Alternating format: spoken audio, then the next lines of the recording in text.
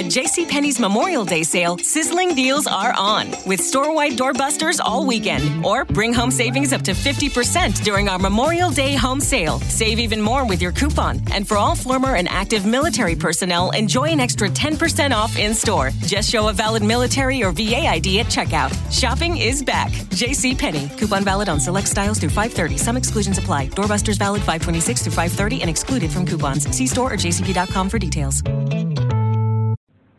Blog Talk Radio.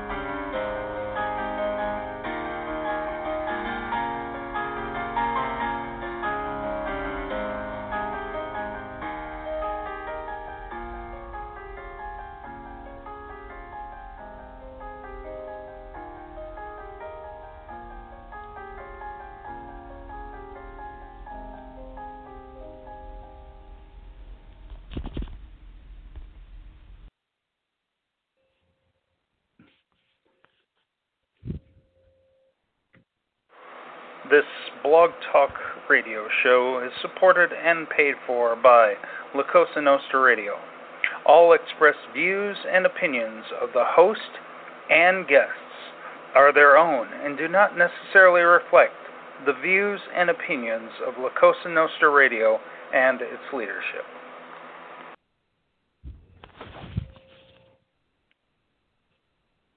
Hello, hello, hello, and welcome to La Cosa Nostra Radio's Our House. We are glad that you have decided to join us in our house. Just sit back, relax, prop up your feet. La Cosa Nostra is a family unit located on allpoetry.com, allpoetry.com, the world's largest poetry community. Want to thank Kevin and the crew for all that they do, for giving us a place to hang our hats and call home. It's great to see we have a good amount of people already today, which is awesome. First of all, I want to introduce the boss herself, the virtuoso, Boo. Hey, Boo. I can't even believe I'm up this early. I've been up for, what did I get, 2 hours of sleep, I think. I'm loopy. Hello. Oh, boy. And no, that means this is going to be don't worry. that means this is going to be a real fun show with Boo Loopy. When she's loopy, we're all going to have fun. I haven't had coffee yet, Jay. Haven't had coffee yet. That gets crazier. Oh, boy. Maybe you should get yourself a cup and just sip it as you go along and see how crazy you get. All right. With that, let me go to the phone lines and welcome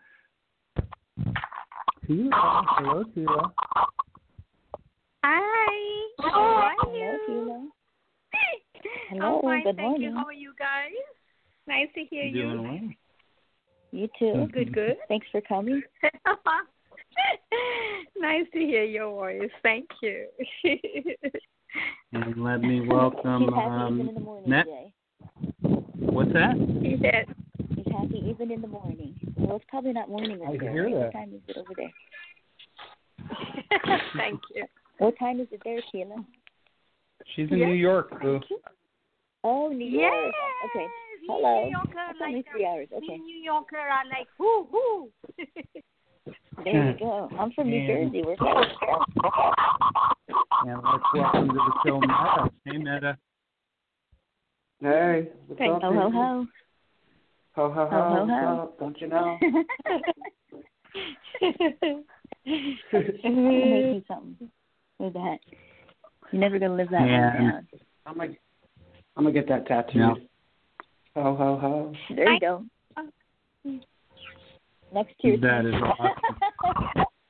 Let's also welcome to the room Rack. Hey, Rack. Hey guys, what's going on? Racky Poo. Hey, Taylor. Hello. Hello, my darling. What's going on, everyone? Nice to see you. Fine.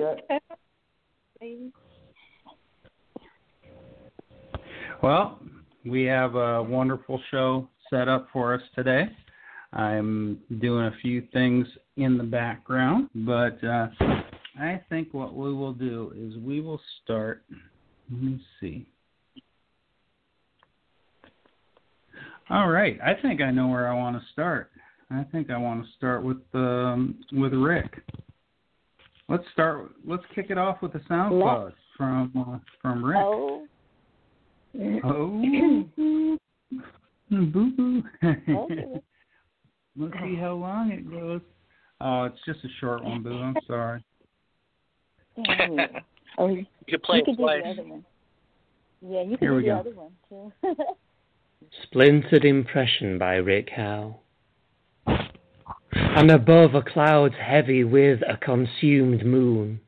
And I think if I can but capture one of those clouds, I could pull hope from it like a fresh-born calf, unsteady, stumbling, newly alive. Oh, wow, that is so freaking cool. Sounds like you need the nurse. Yeah, let me see. I think there's a little bit of hope in this. I think there's a little bit of hope. He's reaching for something there. You know, it's hard to reach it, and it takes a process, and it takes a journey, but eventually, if there, I believe that you are going to reach it, brother. And I like the message that's contained within this. Very, very cool. All right, Boo. I'm going to let you have the first say on this since you like his voice so much. Oh, shoot. Can you go to me last? Because I was doing something. Sorry. I need to get my thought together. No problem. Tila, what'd you think of that? I think, Rick, I really love your voice. Like Boo, I follow you too, her and you all. And I was saying, Rick, the heavy cloud will pass away so fast. They don't stay forever, but you can capture them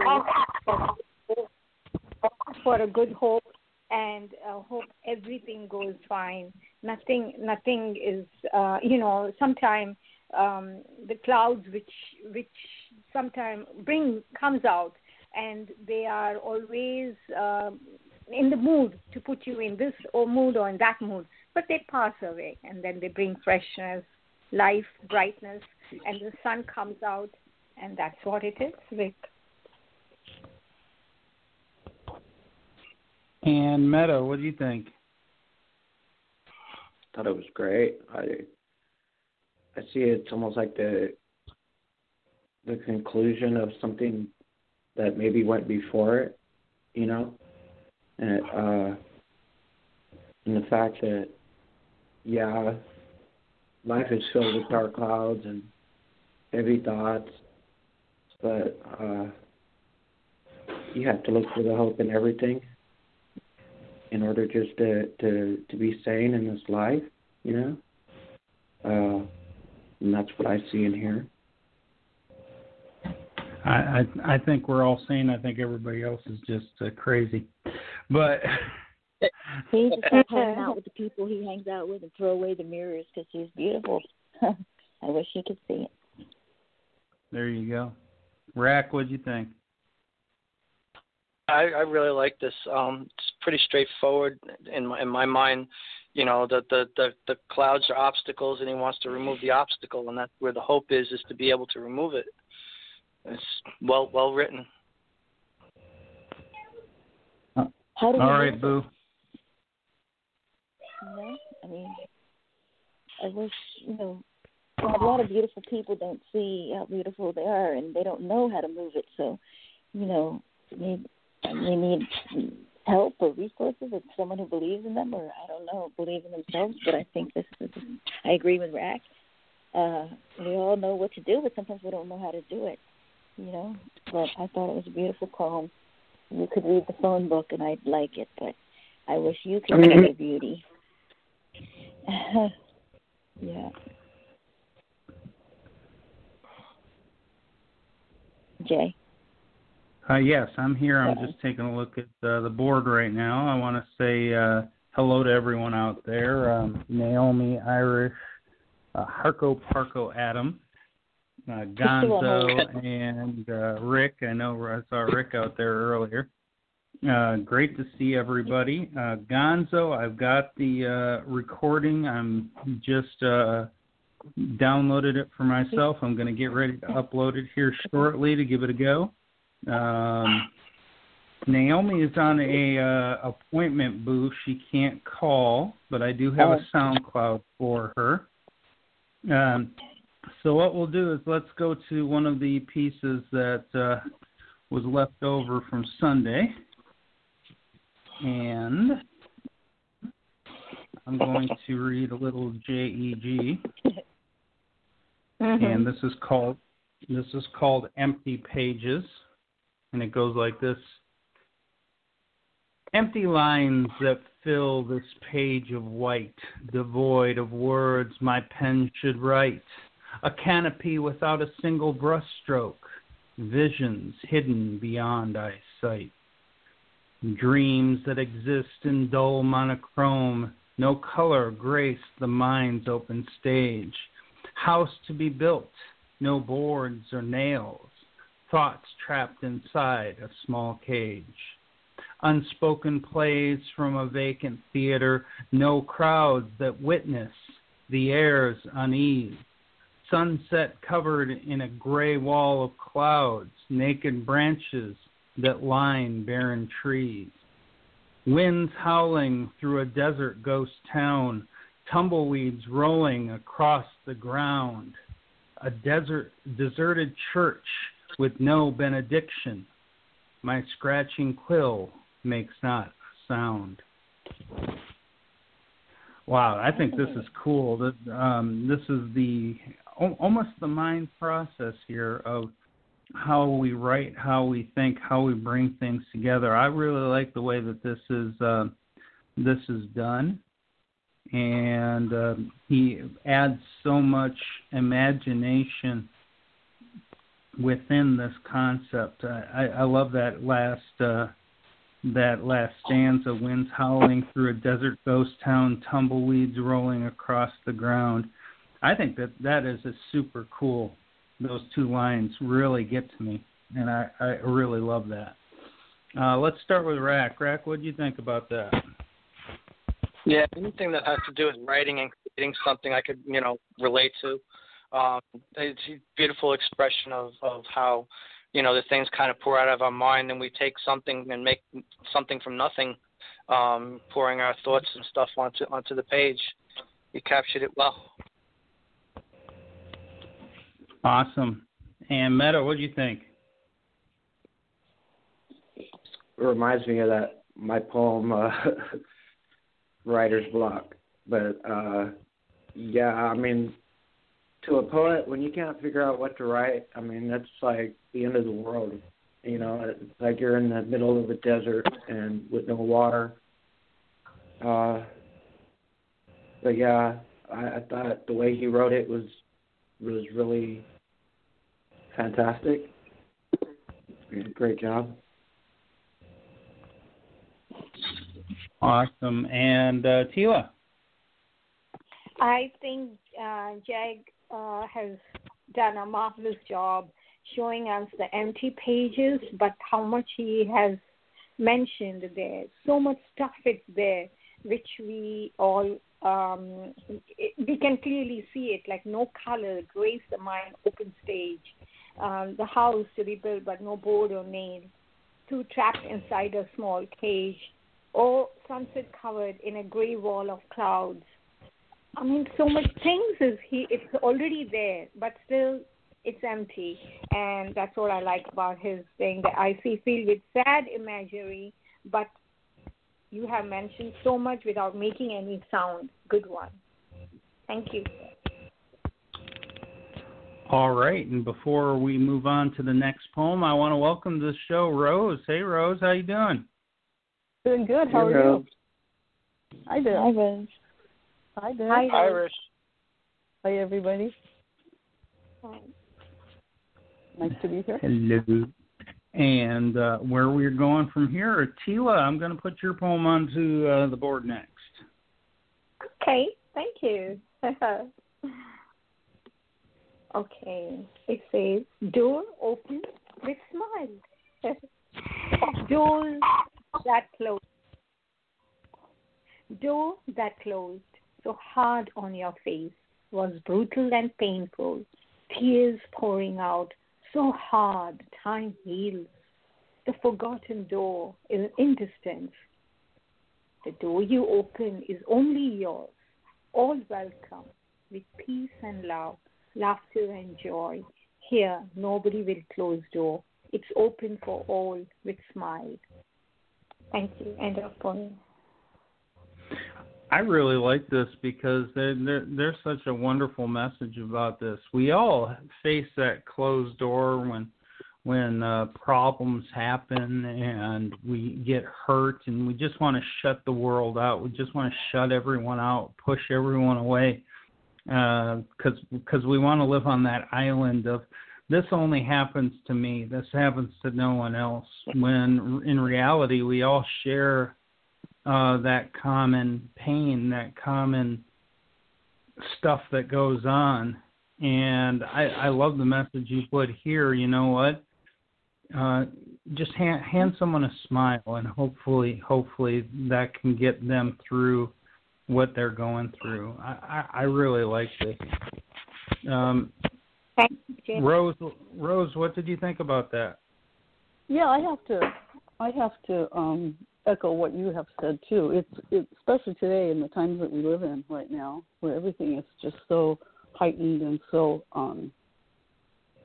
inflammatory. It's nice to know that there's that there's a kindness in this poem that urges people to reconsider things.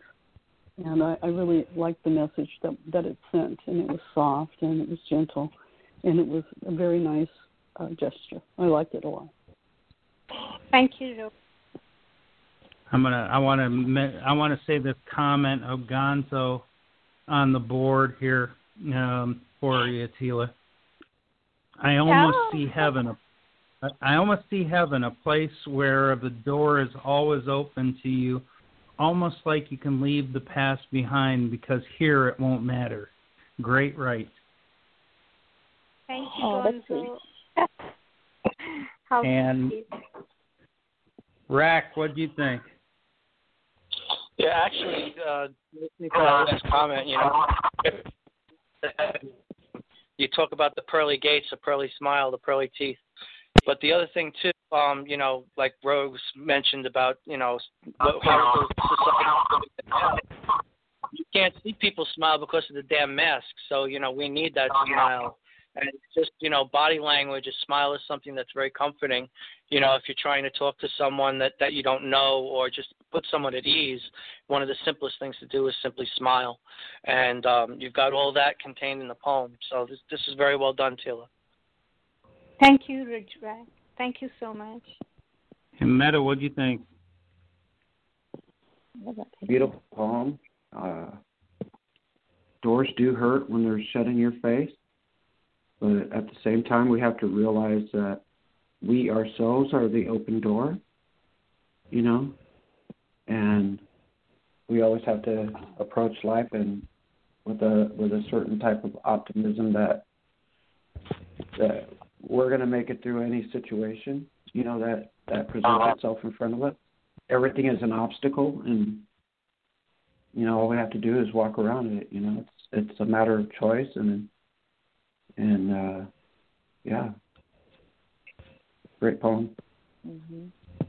Thank you, Meta. You're welcome, Tia. What a wonderful comment. Boo, do you want to add anything to that? Yeah. When the door is shut, Tila, you kick that bitch open, and makes me think of the quote.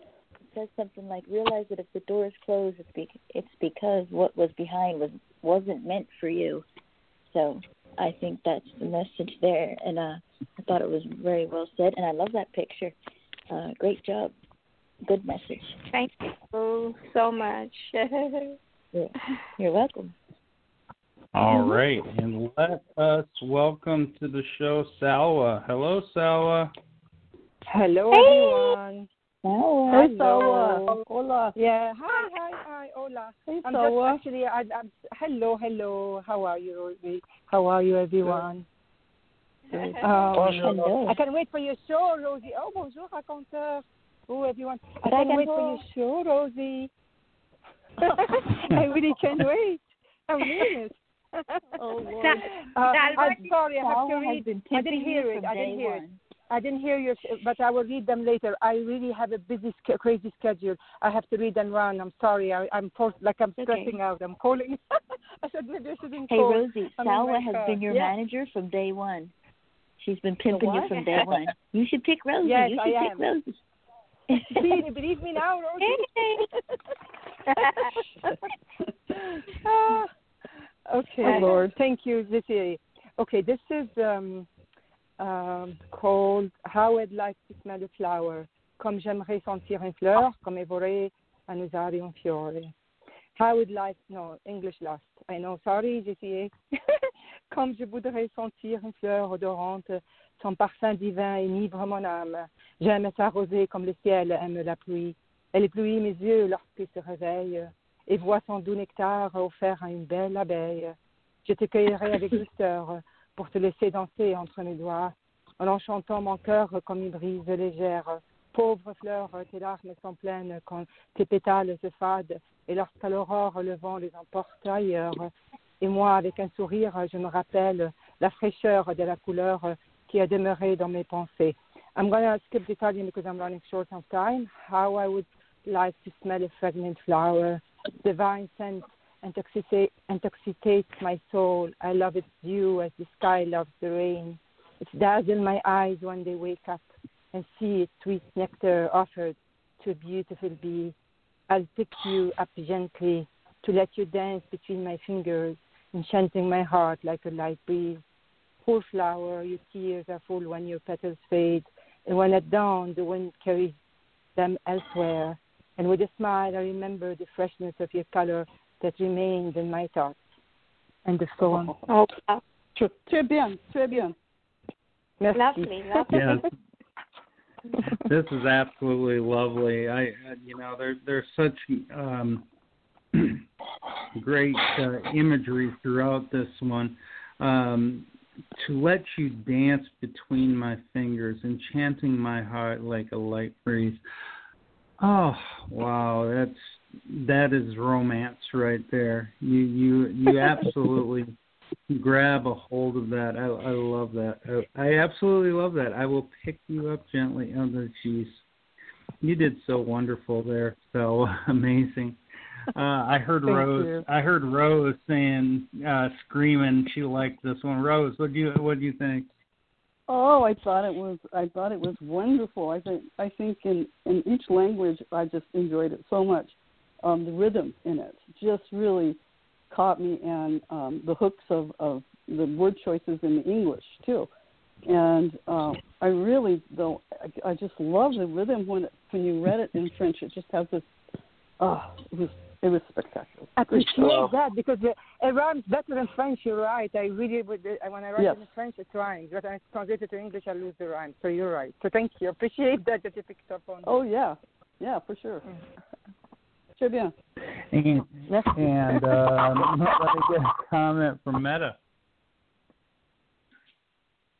That was a beautiful poem, Sala. A beautiful imagery. And speaking of the flower, it's funny how this poem is talking about the scent of a flower. And even though I don't have a flower in front of me, I could still smell the flowers. It was kind of cool. I thought that was really unique. And looking at a flower as a metaphor of life, and how even just a simple, we look at a flower and we kind of, it's just a flower, but we don't realize it's kind of a miracle. I mean, just for that flower to, to grow in and of itself. And yeah, I thought it was a very beautiful poem. Thank you. I have to say, my house has flowers every day. I go crazy if I don't have flowers. I'm serious. So that's how much I love flowers. So he lets you know. I'm very gentle with them too. Anyway, I'm a florist. So. Rack, what do you think? Who said they were a florist? I'm a blooming idiot. Anyway, Bloomin' onion. Bloomin' onion.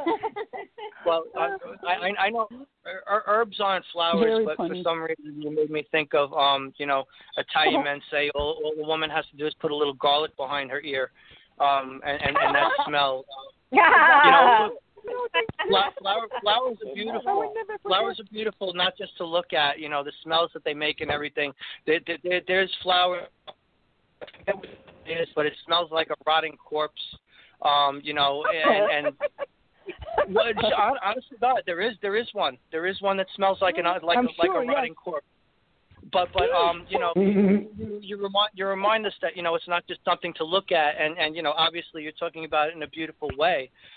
But the thing that I appreciate most about something like this is because of that. I can't look at a flower and appreciate it because my eyesight is failing, but I can certainly smell it. And because I like to cook and everything, the subtleties of jasmine and some of the other scents of the flowers are things that people fail to appreciate, or sometimes they don't even notice. And the memory that connects to that also, the memories that a scent can invoke comes out in your piece as well. So this is a very touching and emotional piece because of that for me. Beautiful, beautiful poem, Sal. Thank you, Martha. And Meza. Yeah. Let me get a comment from Tila. What do you think? Yeah, I was waiting. Oh my God, Salwa, you being a florist, I love flowers. I'm like that too, and they are so beautiful. They are fragrant. They are full of colors, and the way you have mentioned in your imagery when they wake up. And imagine the bees around there and doing with the sweet nectar, and the way you hold it with your hand, twiddle around with the flower, and how soft and beautiful it is. It feels sad that when it's fully bloomed and then the leaves all falls down and then it's been faded away slowly. Somewhere the wind takes it. The wind takes it away wherever. And oh my God, you have nailed it, and I loved it.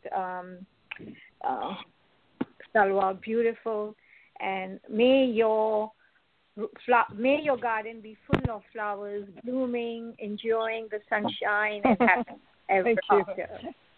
Thank you, Tita. All right, I put a picture on the board of the flower that smells like rotted meat.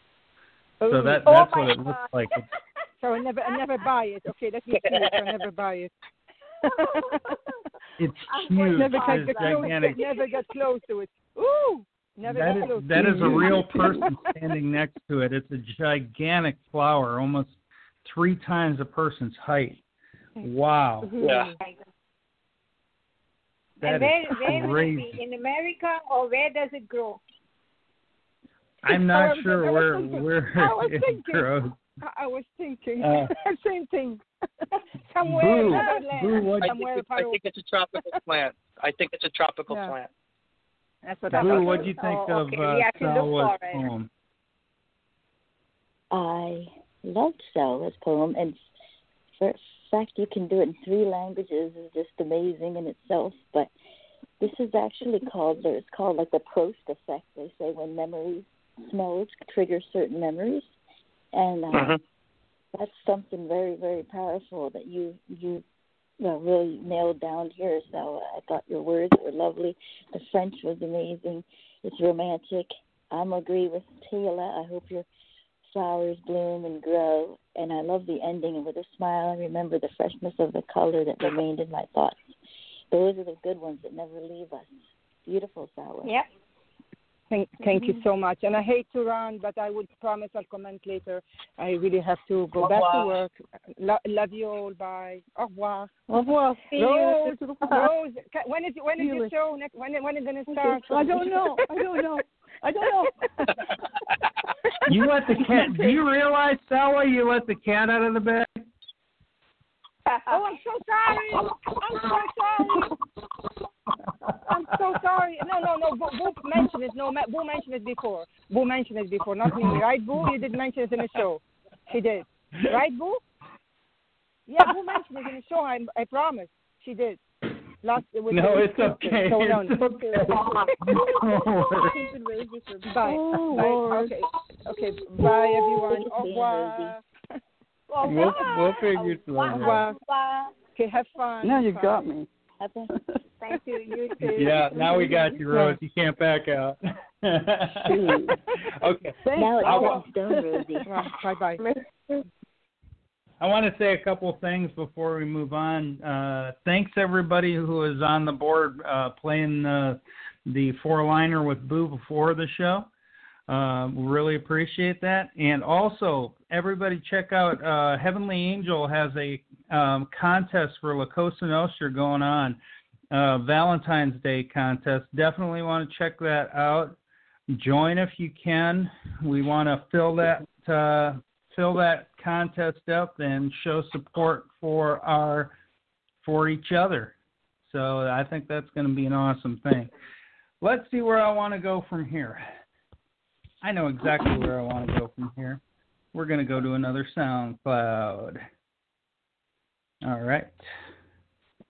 And here is a little Naomi.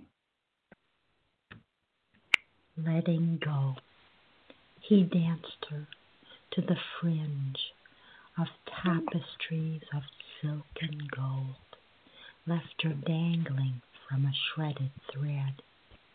She drove to the edge of the city, where streetlights flickered dimly, and faraway sirens became silent, smiling again as peach and apricot creams tickled the darkness with sprinkles of hope, and weaved around the margins of her trembling soul steel colors in blazing bold. Oh, wow. Yeah, wow is great.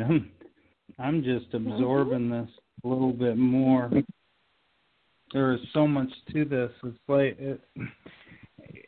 It's like a person who is finally coming to a realization while they're standing in the middle of a city somewhere, and then all of a sudden everything just comes to the realization of what has happened in a moment. And I think that this is super cool and full of emotion. And I think that you did an amazing job reading this, Naomi. I really enjoyed it. But that's ultimately what I see. I see someone just standing there. All of a sudden, it's one of those aha moments, but not in a good way. It's one of those moments that just jumps all over us and kind of puts us in that point of, oh my gosh, did that really just happen? And I think that you did a wonderful job with that. Tila, what do you think? I think, Naomi, it was superb. The sadness was there, but there's a hope in the end. That's where you were saying it. Yes, sometimes we go through life like this. It happens to all of us. But then, like what I said, it heals, and then there's always a hope there. And that's what your thing said, a tickle the darkness with sprinkle of hope. And hope will bring you every happiness. That is absolutely awesome. Rack, what do you think? Yeah, I was taken with the read myself. I haven't heard her before, at least not her audios. I've read a couple of her pieces. I like her writing style. It's just beautifully written and very emotional. It kind of carries you along, and like you said, Jay, it's that I call it a light bulb moment. When you look at something and you get a realization, and that emotion washes over you. That's the impression I got from this myself. I really enjoyed it. Wonderful comment. Rose, what do you think? I was just kind of studying it a little bit more here, and I agree with everybody about everything that you guys have said. And its abstractness, it really pricks at my mind a little bit, and I like that. I get a feeling in this little short, quick story too that there was, like you said, there was some kind of tragic thing that happened. There was, because there's sirens involved in it, and she had to get away, and she had to go somewhere else just to regroup. And I just thought this was an amazing way to say that. She did a great job. Great word choices. It's beautiful. And Meta, what do you think? I think this poem is an amazing poem. I like the way she wrote it. I like the fact that, you go through life sometimes where people bring you to the edge, take you right to that edge of the cliff for where you feel like you're going to fall over. But even when you're standing on the edge of a cliff, if you don't have hope, there is no hope. And that's what I see here. I see going to the edge almost falling over the edge and bringing yourself back with hope, you know? If that makes any sense. Come on, baby.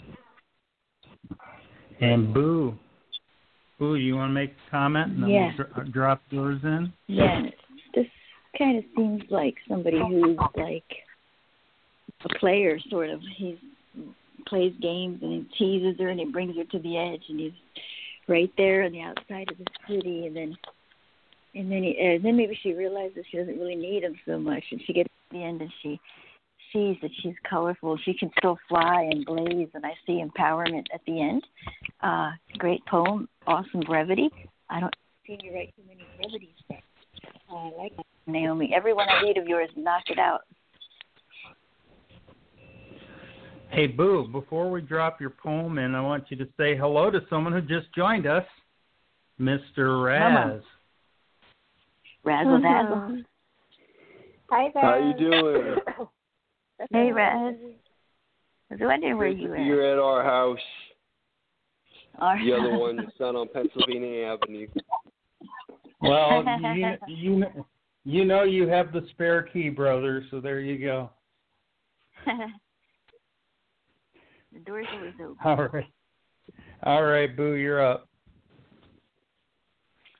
Okay, this one is for Angels Contest, so it's called Baptize My Shores, Sweetheart. Okay. My heart is my captain, and its sole purpose is to worship and adore all things you. A radiant masterpiece with a journey of wonder, discovery of the unknown lies deep within you, between our breaths of now and then. Contentment mutually felt, love through airwaves and between bed sheets, in the silent sound of frigid droplets of poetic grace. Witness plum-jeweled skies exist in a paradox to herald your presence, sailing through somber tides driven by Earth's kindred spirits. Feeble grip grasping for dear life. Light bulb moment I realize our acceptance or denial lies within the giving and receiving. Often our lack is directly tied to how deeply we love ourselves and how fiercely we stand by our creed. Calm waters amongst gentle exertion, rhythmic illusions leave butterflies stirring. Here I would drown 1,000,000 times over to find a spirit nearly as captivating. His moon orbits my horizon, causing tsunamis and floods, roaming amongst grand shores that rest upon sacred spheres, lying breathless in my arms to become the nature of my poetry. End poem. Oh, Sty, I'm telling you what, this is just absolute beauty in romance, perfection of romance. Here I would drown 1,000,000 times over to find a spirit nearly as captivating. Those two lines right there absolutely floor me. They absolutely make my heart flutter and just overwhelm me. That is pure romance right there in those two lines. And then your ending, lying breathless in my arms to become the nature of my poetry. That is so amazing. This whole poem is just absolutely dynamite. Those 4 lines, though, really captivate me and just send this over the top. Just absolutely brilliant, Boo. Raz, what do you think? Thank you.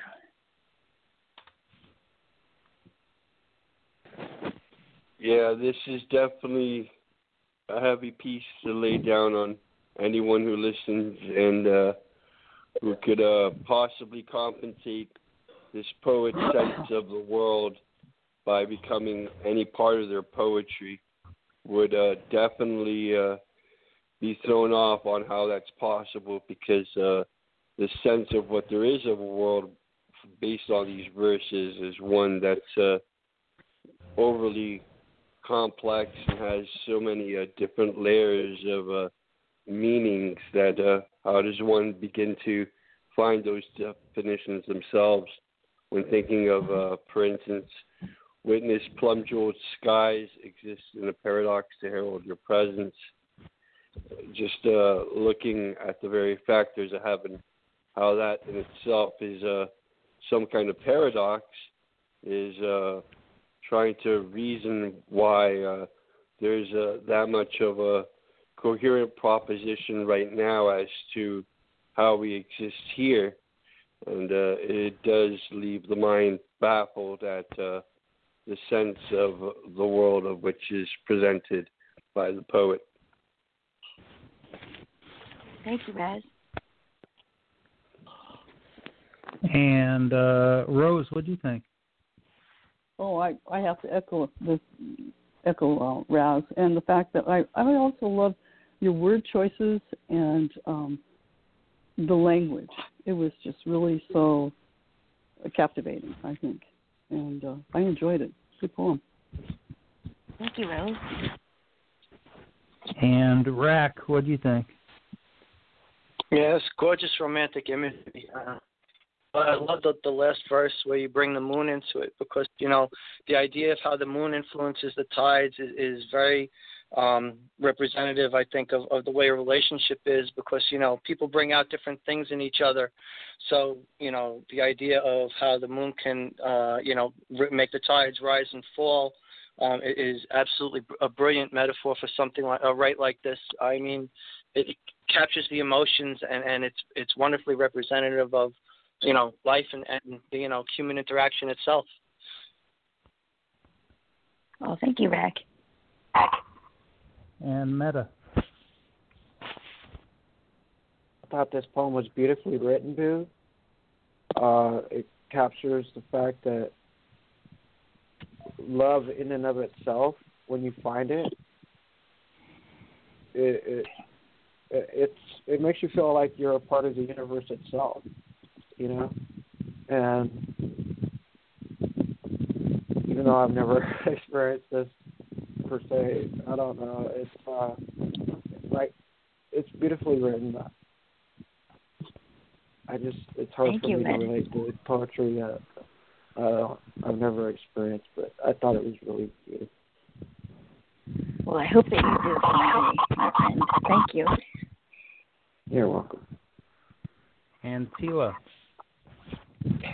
Bo, this is such a beautiful poem, such a lovely, and the reason why I like it, because it's full of beautiful colors, dancing everywhere with like butterfly, you know, it's stirring, and there's so much stuff, though the moon is there around with the high tide, but still it's a beauty in it. And I love this poem because it has so much, and may God always keep you happy and always blissful. Thank you, Tila. You're welcome. Yeah, if you have this kind of love, hold on to it, because it's hard to find. It's hard to keep. There you go. It takes work. All right. What I'm going to do is I'm going to read mine next. This was a picture prompt, and also based off the song Aerials by System of a Down. And I call it Aerials Above the Current. And it goes like this. In breath singularity, we cascade the steps, basins, plateaus, floating, then falling together, sipping on waters that feed bamboo and hand us giardia. Where are the mud bugs in our eddies, the tumbled stone and gold flecks, the trout in slack water? We are slaves to the current, benefactors to descent, fun house mirrors of the reflected moon. Bats do aerial acrobatics, gorging the gullet with unrestrained festivities. But us? We want freedom, but fear the flight, embrace the comfort we see in the night. Oh, to be mist that rises in evaporated moments, losing ourselves to rise to the heavens, releasing our fragile minds and gain freedom. End poem. I'm going to have to read that one again. Meta, what'd you think? A long one for you, Jay. Meta. Ho, ho, ho. Oh, my God, my cat. Sorry, I was Don't on. say it, Rack. I thought it was beautifully written. You know, I might have to go over it a few times to really pull much out of it, but I thought it was beautifully written, Jay. Sorry, I was like literally in the middle of taking a whiz. I had to mute myself. No problem. This is live radio. The word choices you have here, this is like unbelievable. This starts with the breath, singularity, we cascade, the steps, basin, plateaus, floating. Is this a 10? It's got to be close, maybe, because the wording is unbelievable. And then mud bugs in our edibles. Man, I'm kind of a bit confused on this one. I have to read this one again, so I'm going to do that. Rack, what do you think? Mud bugs are what they call crawfish in New Orleans. That's anyway. It's nothing to do with nothing. It's your work to get the message across. You like to fold a lot of meaning into what you do, and you're very deliberate. I think I've seen with your word choices to build your metaphors. Towards the end, there was something that you did, and of course, now that I had to latch onto the damn mud bugs in my brain, I lost the ending. But the whole thing was great. The way that you were trying to you tied everything together with that. Oh, the aerials. That was it. And then the gaining kind of freedom? centered around that flying. And then of course when you fly, you have to there's always that chance of falling or landing. So you build all of that into it as well. And there's a lot of emotion tied up in this, and I really appreciated that. I enjoyed it very much, Jay. Thank you. Yeah, like I said, you really got to read the lyrics to this song. It is deep, it is powerful, and it says so much. Yeah. Okay, Rosie, how'd you like that poem? The song, I really enjoyed the imagery in this and the word choices too, and I sure got the distinct feeling of nature there. It was really overwhelming, and it's like you can be in nature sometimes, or you can see it, like take a photograph or something, and you can your imagination can just point all those little things there, and before you know it, you've got some kind of magical place. And I love the form. I love the way you try to design the form to match the picture. That was pretty cool. Yeah, really you got that. Yeah, I'm glad someone noticed that. That was nice. Good nice job, touch Rosie. there. Yeah. So every time I try really to squiggle, this. it's all jacked up. Thanks, Rosie. Not jacked up. Sorry. It's like, what are you smoking? Okay, Razzle Dazzle, what do you think? Yeah. Yeah, I heard this song by System of a Down plenty of times in early 2000. And what there is of the poem, there's one message which does recur in those lyrics here, and that's the desire for freedom. And you don't find this all that often that I can identify with nature, but what there is a man in our social systems, because one which neglects or hinders the very thought of freedom is definitely not all the more in favor for what could be seen to be progressive in terms of human evolution. I appreciate it. Thank you. And Miss Tila. JCA, I love it.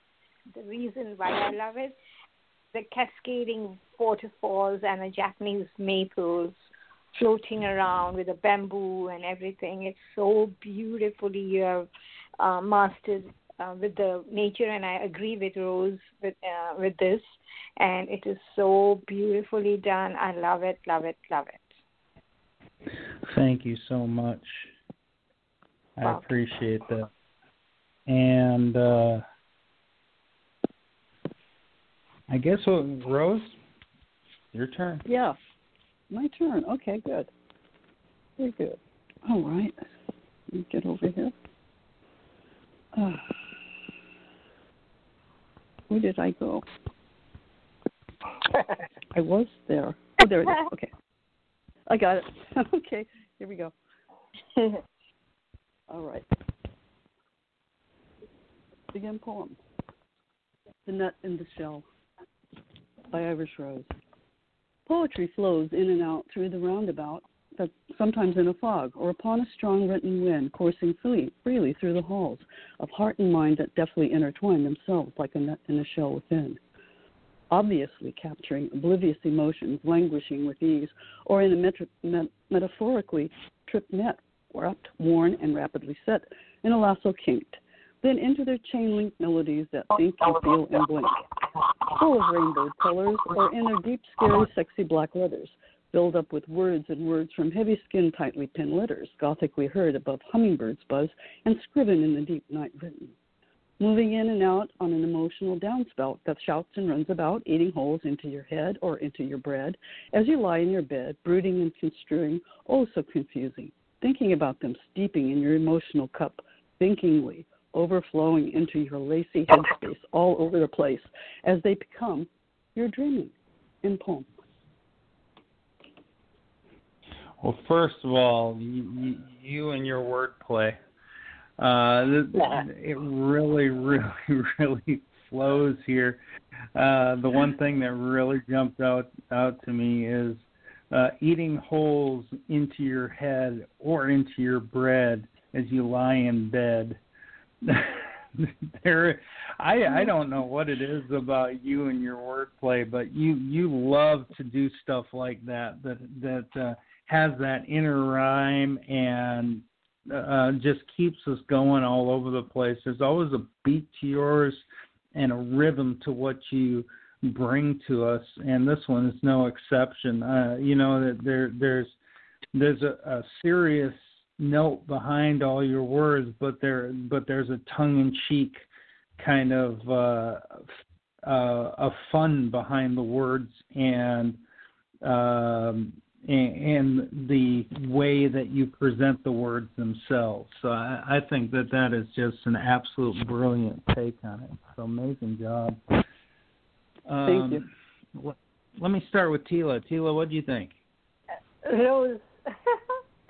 Oh my God, it was a nut in the shell. I would say that is the title. I love the title so much. And you have summed up everything in your poem. It's full of rainbow colors, and it has this, you have penned it very beautifully with the hummingbird buzz. I love it. It's it has so much things you have said here. And at the same time, I agree with JCA about to do with into your head or into your bread or you lie in your bed, brooding and confusing. I wonder what made you write that, but it's so beautiful. Because it goes on all the time in my head. Poetry is always there. Do we want to go there? No. It's a crazy place. Nice. Yep. And Raz, what do you think? Yeah, this is definitely now a recurring theme here in 3 poems in a row. What it almost comes down to is the very thought of what we're expressing to be an art form and medium, poetry. And in this case, what I heard to be a nut in a shell from Stephen Hawking is a universe.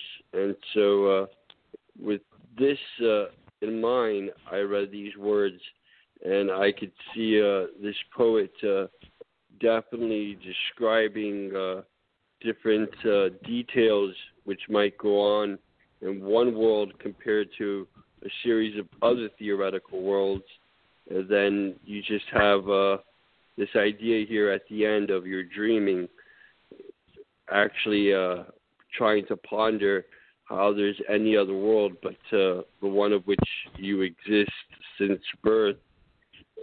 All you're left with is those possibilities, but they don't exceed your head, although physicists speculate on their existence being out there, outside of the scripture and the verse and the poem.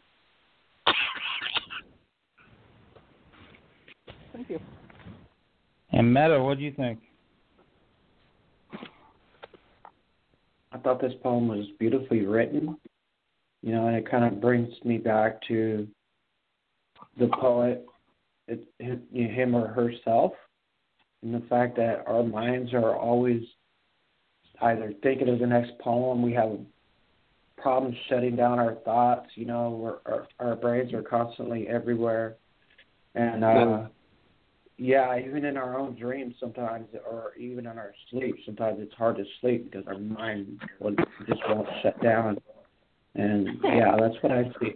That's what I see and hear is just the constant thoughts that go through our heads as poets. I thought it was and the imagery also is really beautiful, really good, right? Thank you. And Boo, what do you think?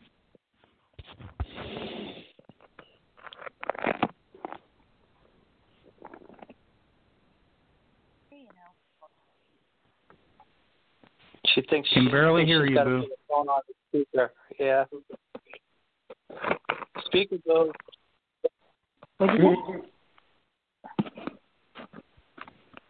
You're getting there. Come on, Boo. Still don't have you, Boo.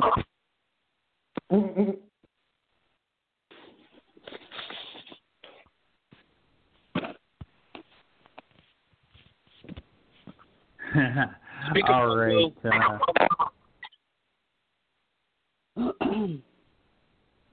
Well, we let me see. Maybe she dropped. Yeah, she dropped. Okay. Let me see. Meta, did I ask you? You did. Yeah. Okay, who didn't I ask? I know I missed one person. Me. Go ahead, Rack. The first thing that hit me, there's a Squeeze song, "Pulling Muscles from a Shell." You kind of made me think of that, but probably just because shell is shell, and the setting that aside, I think actually what Meta had said about your thought process, it reminded me a lot of I want to say Lewis Carroll, and the way his character and whatnot, thinking about traveling through the world, almost Alice in Wonderlandish, and dreaming about traveling and outlook and whatnot, perspective on life. I enjoyed the rhythm that you had, the rhyme and the flow. Mhm. I definitely don't want any bread in my bed, though. That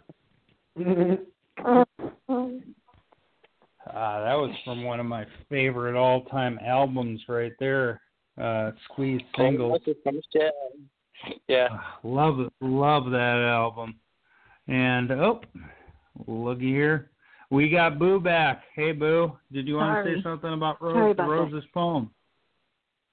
Yeah, I'm just going to read her my comment. I'm so sorry. I was going to say, yeah. I'm reading. Sorry, getting over there.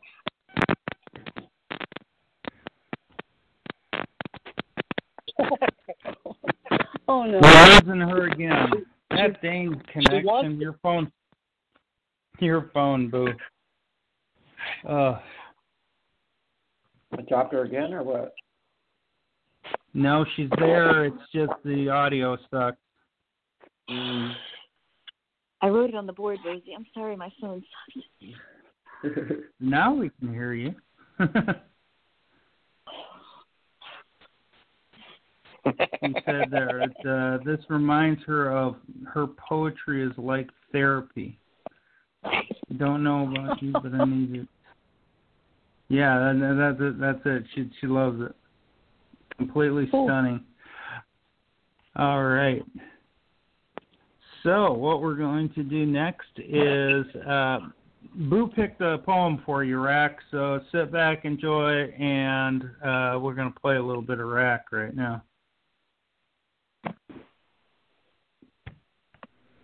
Pickup Artist by Raconteur. She never saw it coming, and I almost felt guilty. What chance would any woman have with a sociopath like me? Bold move, hopping in the car with a stranger, but there wasn't a hint of fear in her eyes, flashing a flawless smile as her tight skirt rode up her pale thighs. Where to? I asked, driving off into the night. She said, I would love to find somewhere to grab a quick bite. The moon looked on, chaperoning our quest. She fidgeted nervously with the buttons, adorning the blouse straining to cover her chest. Distracted, I swerved, almost crashing the car. Pull over behind that barn, she said. In the shadows, our tongues can spar. Eagerly, I raced. Not a moment did I waste. Her intentions were clearly not chaste, and I couldn't wait to have a taste. Her eyes locked on mine. She boldly made the first move, unbuckling my pants hastily, as if she had something to prove. I was having too much fun, so I didn't mind the delay. In the heat of passion, she would be easy to slay. When her lips met my thigh, I let down my guard. She pierced my femoral artery with her fangs, without trying very hard. I tried to struggle, but only managed a pathetic wail. Clearly, she had done this before, and I had no chance to prevail. Drained like a juice box, she left my body there to rot. Clearly, I had bitten off more than I could chew, picking up a girl from Salem's Lot. End poem. That gives Naomi's poem the other day, We Are All Straws, a different meaning. I'll tell you what, that's got to suck. That's all I got to say. Awesome job, Raz, what do you think? Yeah, this definitely does have its sensuous side, like the poet says when he proposes what genre you're reading. And accidentally running into a hitchhiker who's actually a vampire would be slightly different from the usual horror stories you read about them. I could easily imagine if they're here, vampires, then this may have happened in the past, that someone was driving some interstate highway and somehow became suckered, literally, by who needed that extra ride. Thanks, that guys. does give a whole new meaning to sucker, doesn't it? Tila, what do you think? And ride.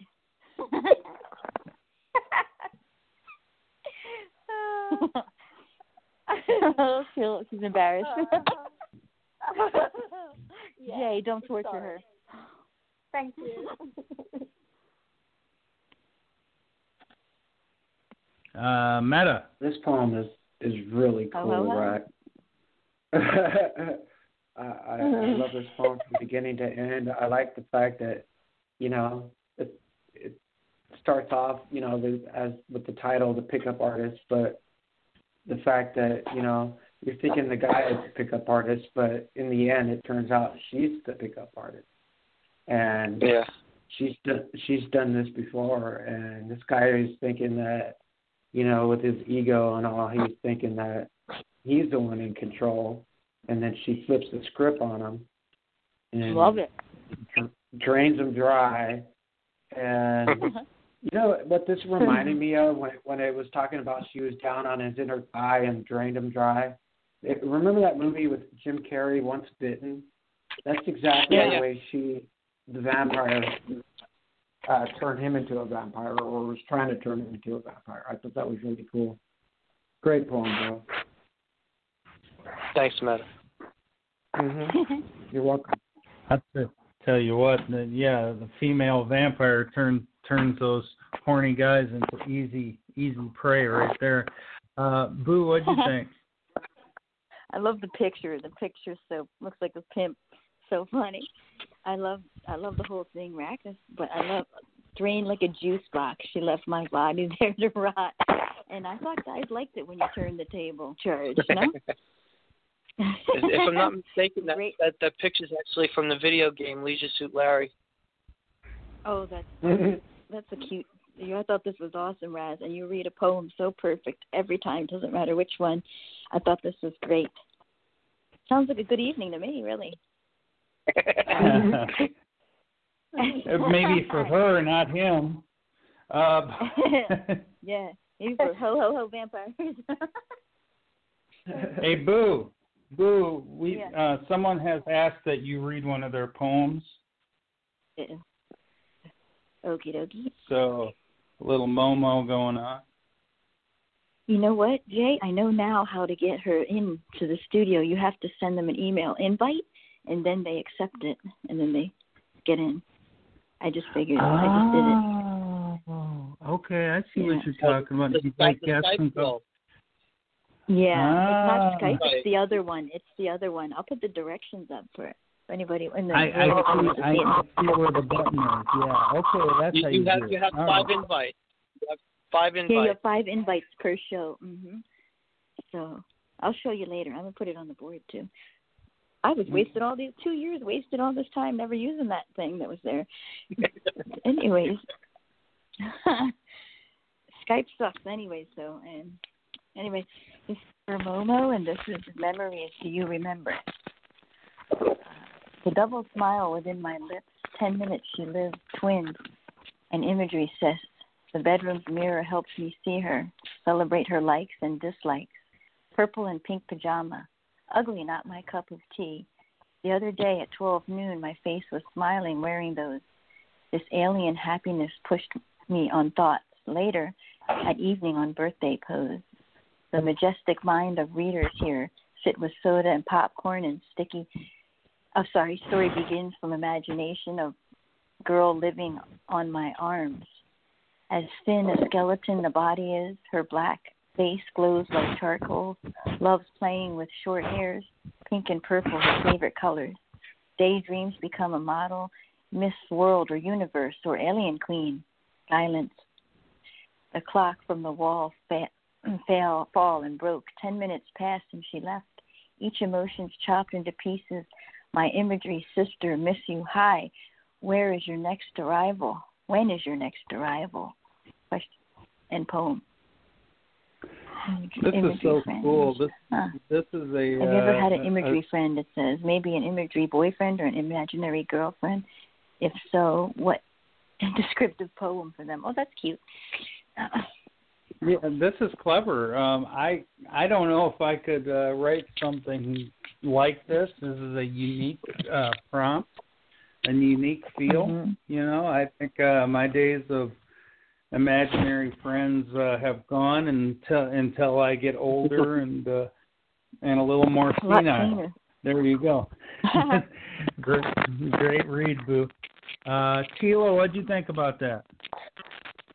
I think Momo, I thought the same thing, that it's an imaginary friend with colors of pink and purple. She glows, faces shines like a chart.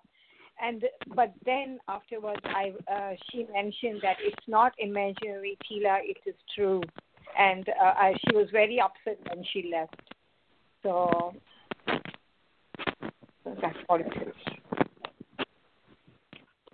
Oh wow, powerful! Yep. I'm getting feedback from someone. I may play a little bit with the with the mute buttons, so just bear with me. Boo, you read it. What do you think?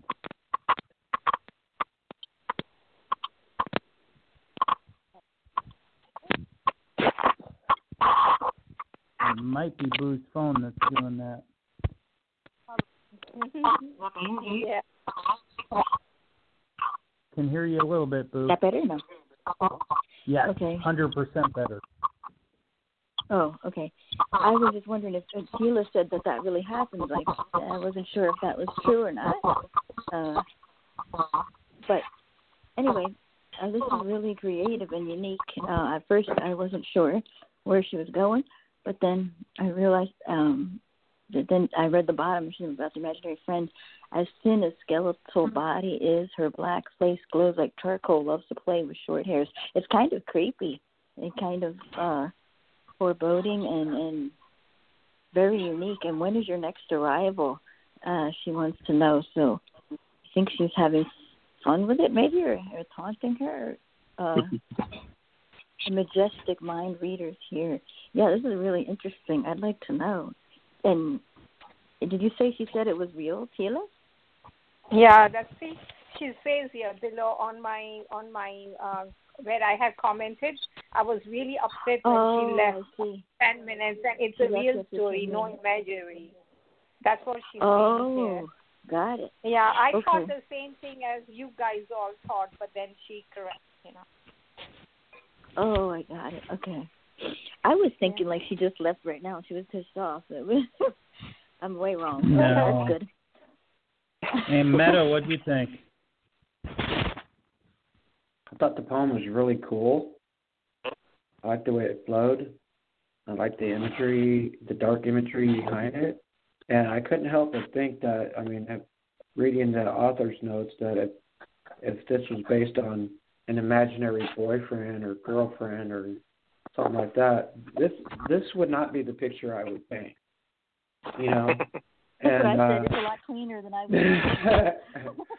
And I thought it was cleverly written. But exactly, it was like, man, that's like not my ideal woman or whatever. But I thought it was still really cool. And Raz, I'm going to have you have the last. I'm going to have you make the last say on this, Raz, and then I'm going to have you read the next poem for us. Yeah, this seems to be a piece on nostalgia of a moment which occurred in the past.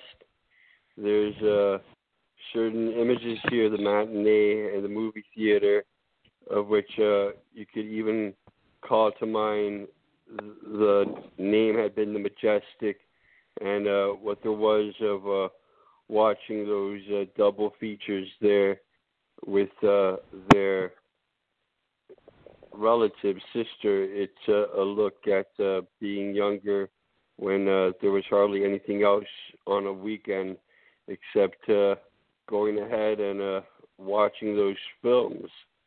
So this does invoke that sense of early childhood and development which forms during that period of one's own life.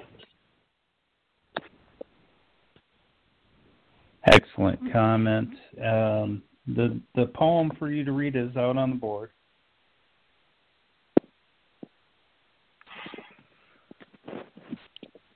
Yeah, I could get that for you. Okay. Here's this poem. It's by Harko Parko. Morning slips its last breath onto my hand. Anxious prayers disperse me until death. And poem. The title actually has more words than the poem itself. That is actually cool. It says so much and so little. Anxious prayers disperse me into death. How clever can you get with just 6 words? I mean, just an amazing, powerful, packed punch. Really, really love it because it is true. We live saying prayer after prayer, hoping, worrying. And what kind of life does that give us? What kind of life does that lead us if we're worrying all the time? And this is a great, great piece. Rack, what do you think? Yeah, I mean, it's a brevity, so it's kind of hard to say more say something, that on so few words, but it's impactful. He captures a lot, like you're supposed to do with the brevity. And the idea of hope and morning prayers, and every day it's just about hope and tomorrow, I guess, and at least that's what I read into this. So it's enough to give one pause, as they say. Very contemplative and reflective.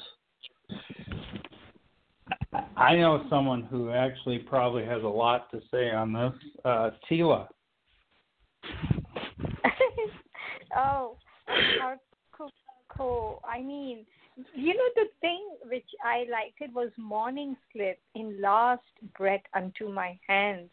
The title, is something like you pray every time and everything, but then something has happened. Something, I don't know, it's to do with Corona or something, and, it's trying to, this is where I'm going into it, that something happened and then it happened with the last breath. I don't know. That's how I see it. No, that's a great observation right there. Boo, what do you think about that?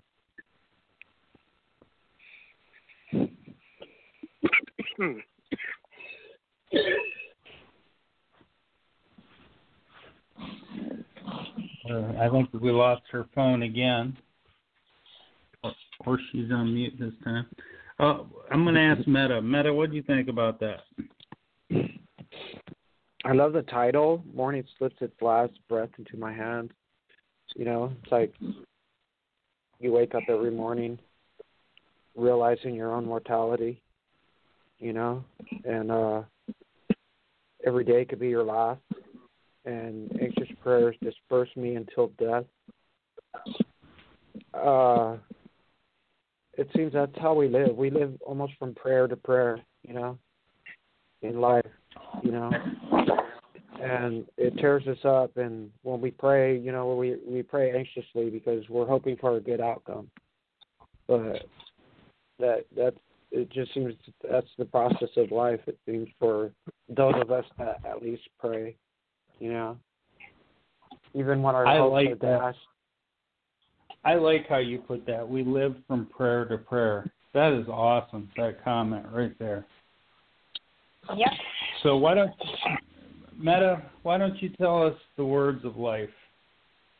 You're up, brother. Okay.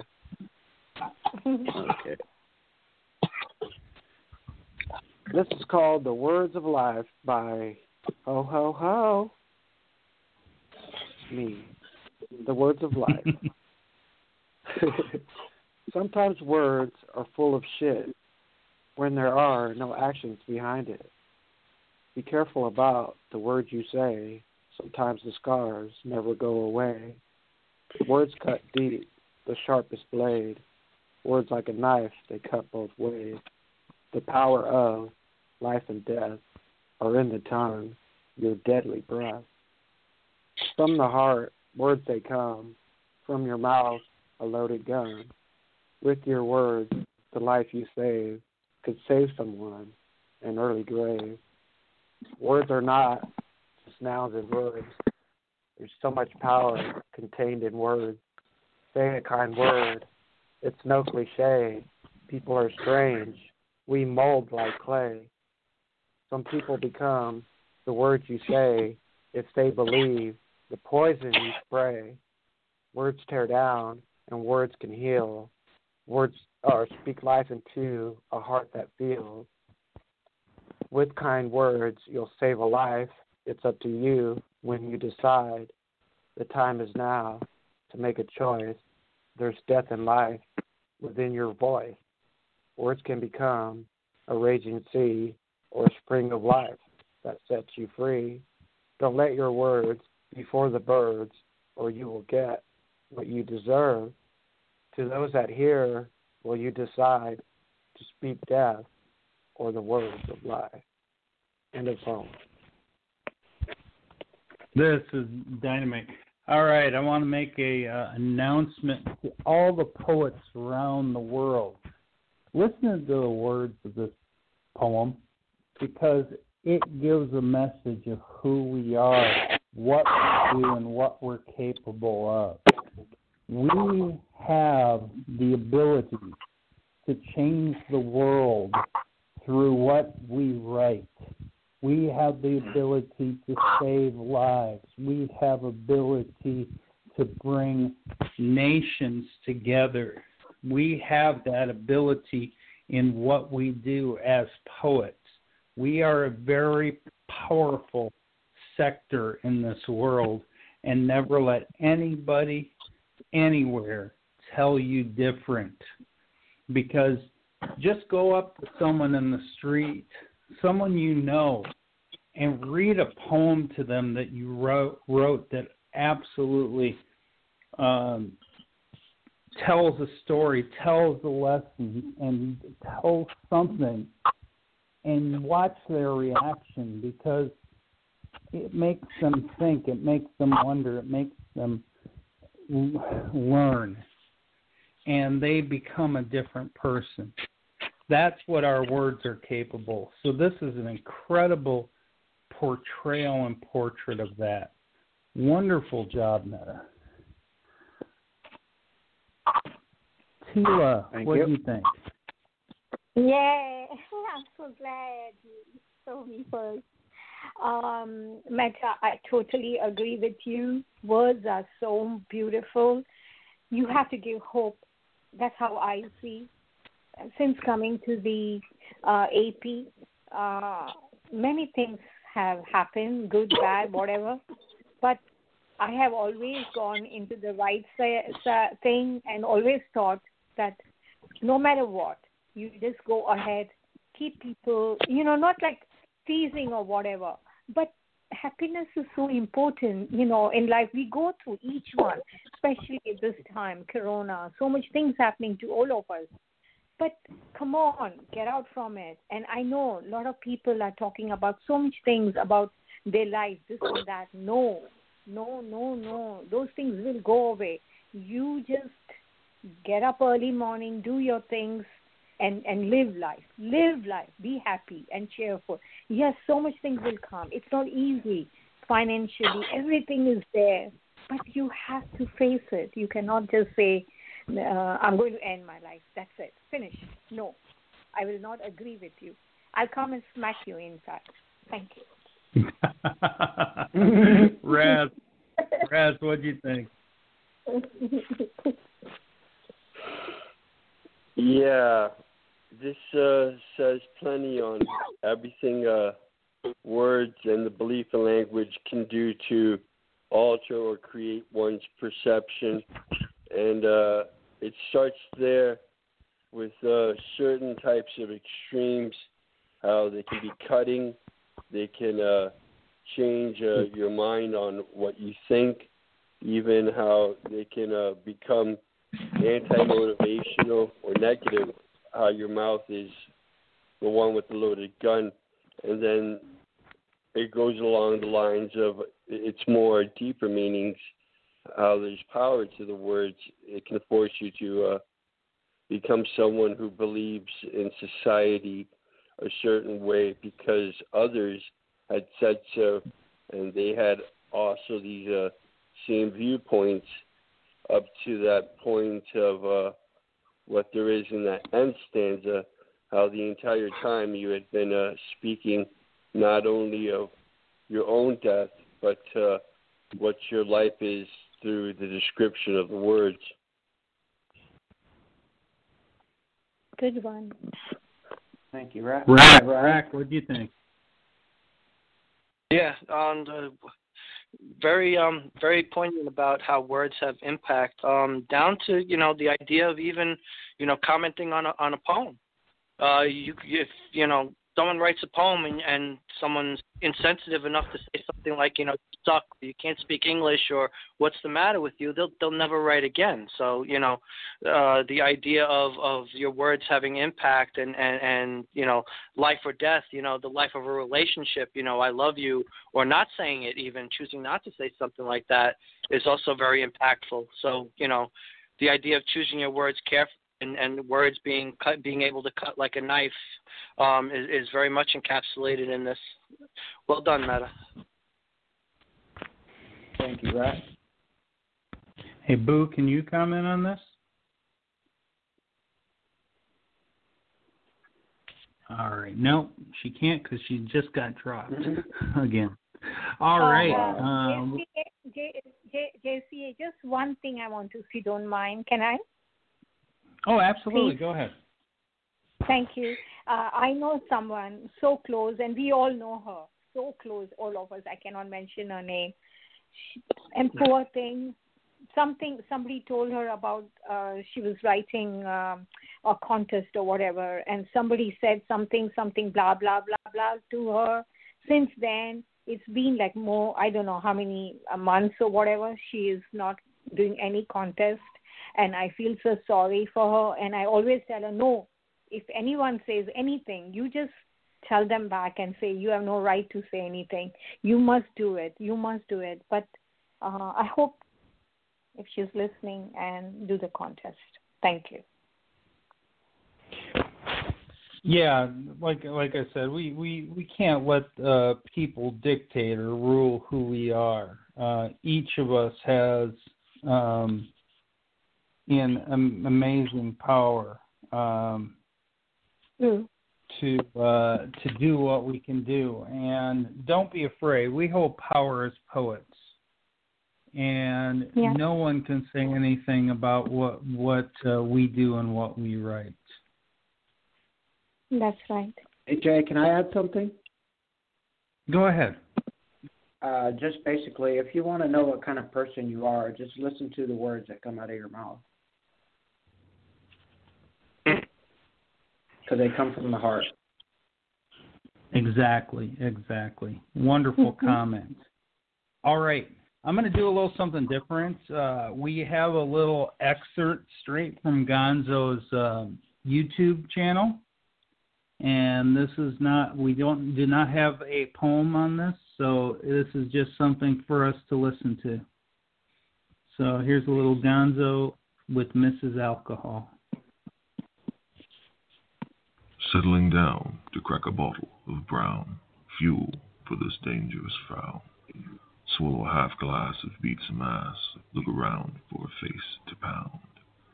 Knuckle reprisals, share two blackened eyeballs. Undefeated, boastful id. Allow the ego inside you to continue denial. Pride bribes for the highest bid. Last time we fought, I had a rare thought, an end to the bender was sought. At an impasse, too intoxicated to ask the question I've already forgot. Seemingly more powerful by the bottleful, world becoming less colorful. Black and blue, hues of red contrast. The sinful are hardly the careful. So here's a toast, if I could make this boast, but the words are stuck in my throat. A ship taking water can float in the sea, but will rarely survive the coast.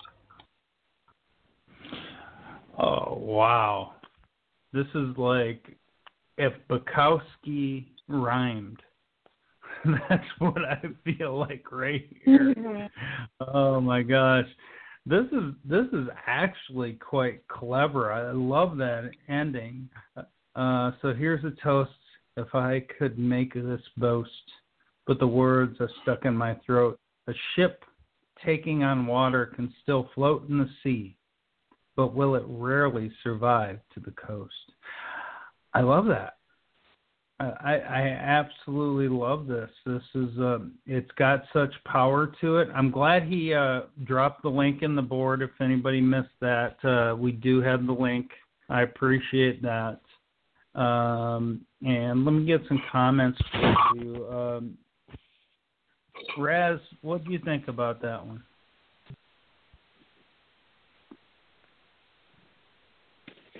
Yes, this perfectly captures metaphorically what it's like being drunk or slightly codependent on liquor. And this poet also has a sense of melancholy along with the tradition that there is entailed by drinking, how you can just pass the time away for celebratory purposes or your own self-recreation. And you see a kind of sadness here as he's toasting this mistress, which is a bit like misery, but at the same time intoxication, how it's no different drowning in one's own misery, going through the bottle. That last comparison, he was on that ship while it was sinking, is like tilting those last drops out of what you have of your typical alcoholic beverage.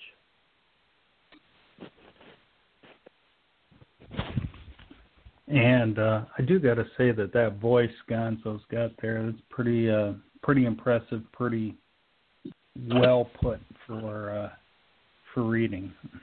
Dynamite, as a matter of fact. Let's go to another great reader, Raz. Rack. What'd you think about that? Yeah, he's definitely got a powerful voice. Classical, I would say, even. And the content of what he was talking about really makes you think.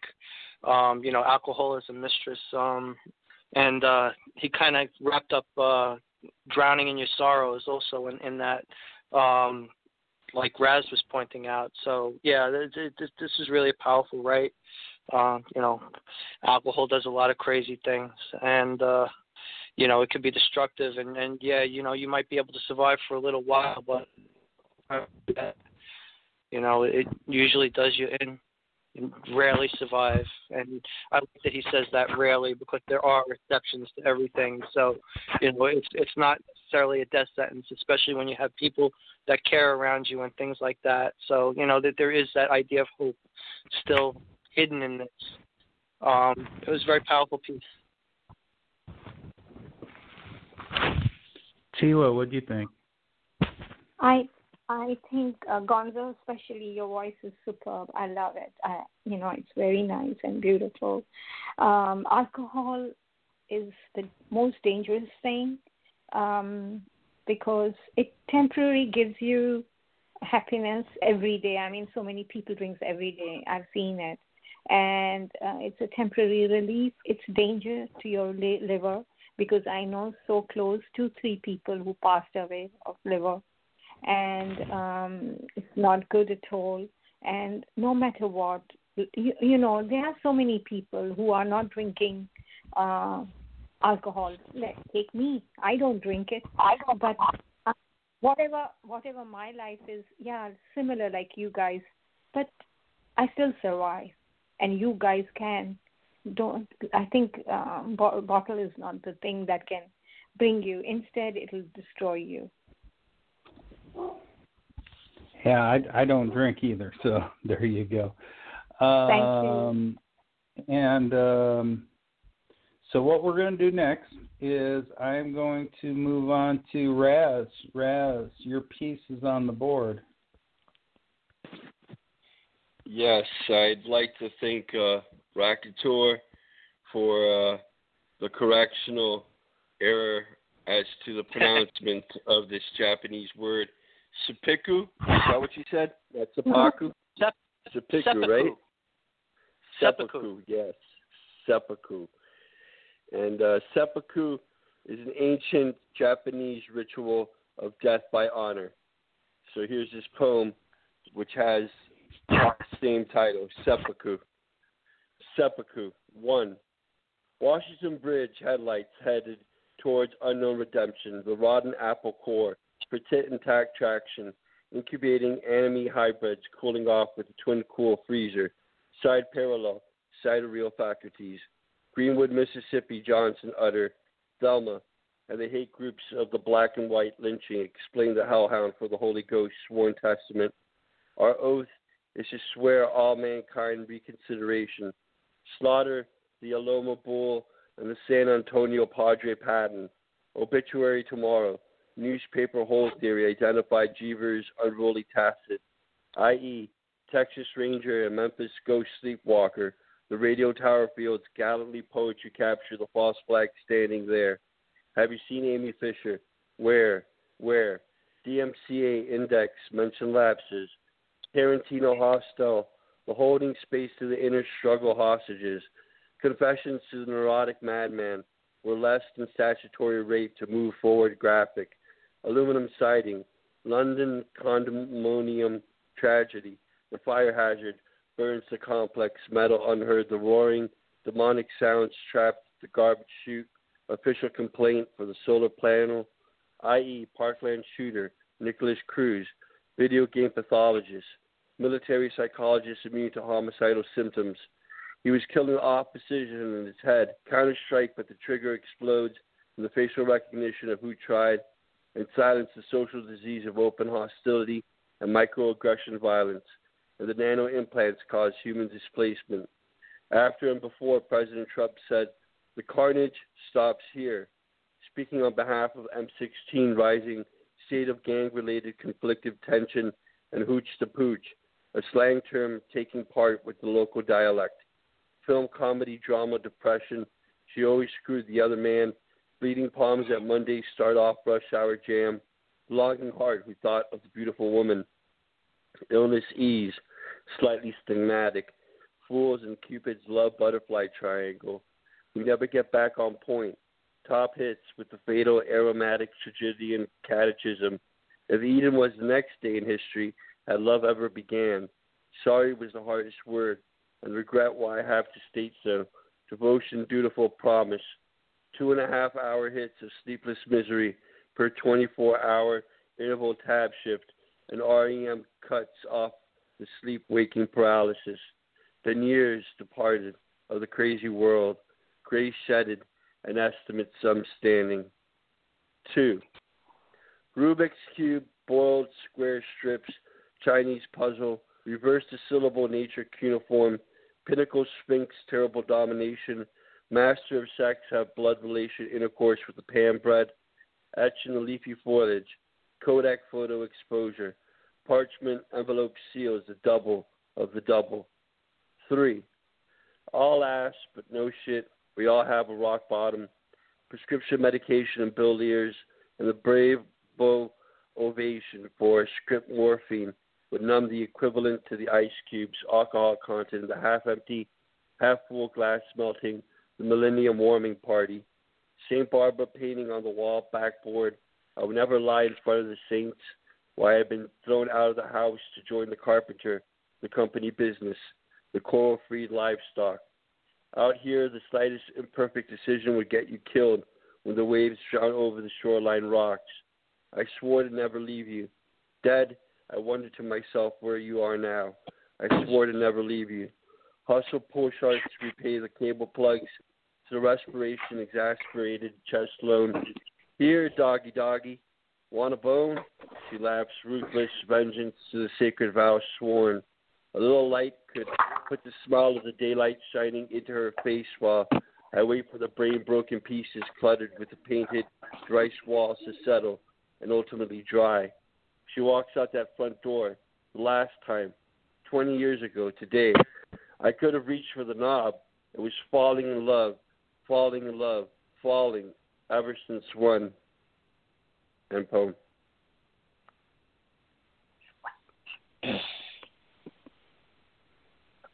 Wow. There's so much to intake into this poem. My God, you're all over the place. But I think right at that beginning, I look at some of the beginning, Washington Bridge headlights towards unknown redemption. Rotten apple core. New York's known as the Big Apple. That's kind of where I saw that. I think you brought us to New York there and was talking about the nasty things, especially when you talk about twin cool freezers. I see a touch of the Twin Towers there, and all the I want to say the passion that was behind the beginning of it has quite cooled down for 9/11. And everybody knew that was going to happen. You know, it says never forget, but as the years go by, it does seem to taper down. And there's so much more that I could go into here and there, but you pull in different. I mean, and there's some clever stuff here, i.e. Texas Ranger and Memphis Ghost Sleepwalker, you know, and I'm thinking, my gosh, he put a little bit of Walker Texas Ranger in there. Like, I saw that in there, and I'm like, these little picking out here and there. You did just an amazing job of bringing different things in there. This is absolutely clever. All right. And before I get a comment, I want to welcome to the show WizKid. Hey, buddy, how you doing? I'm doing good, and y'all? I'm doing pretty good. I'm glad that you could join us. I'm going to get a couple comments.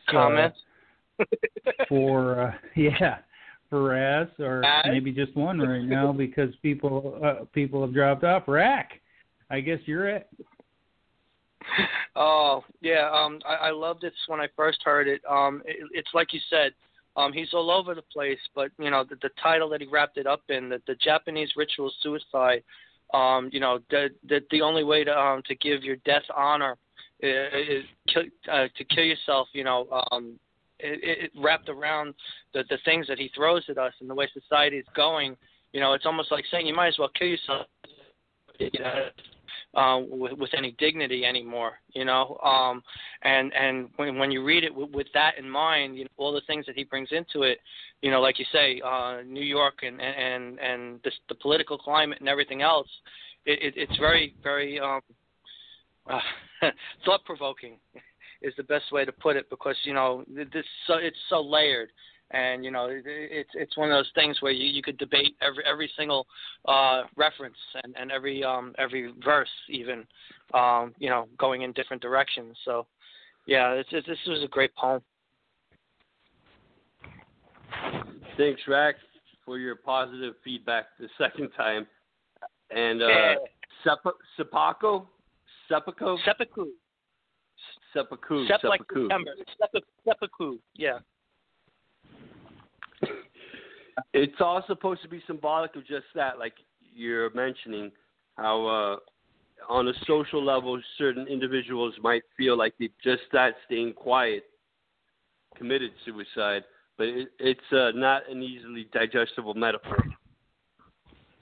Yeah, and the ritual itself is really interesting too, because there's a specific way of going about it that just the thought in itself is like, you know, a warrior type thing. It's not easy to on the left side and disembowel yourself. You drag the knife to the right and then back to the left and then up, and everything is supposed to gush out.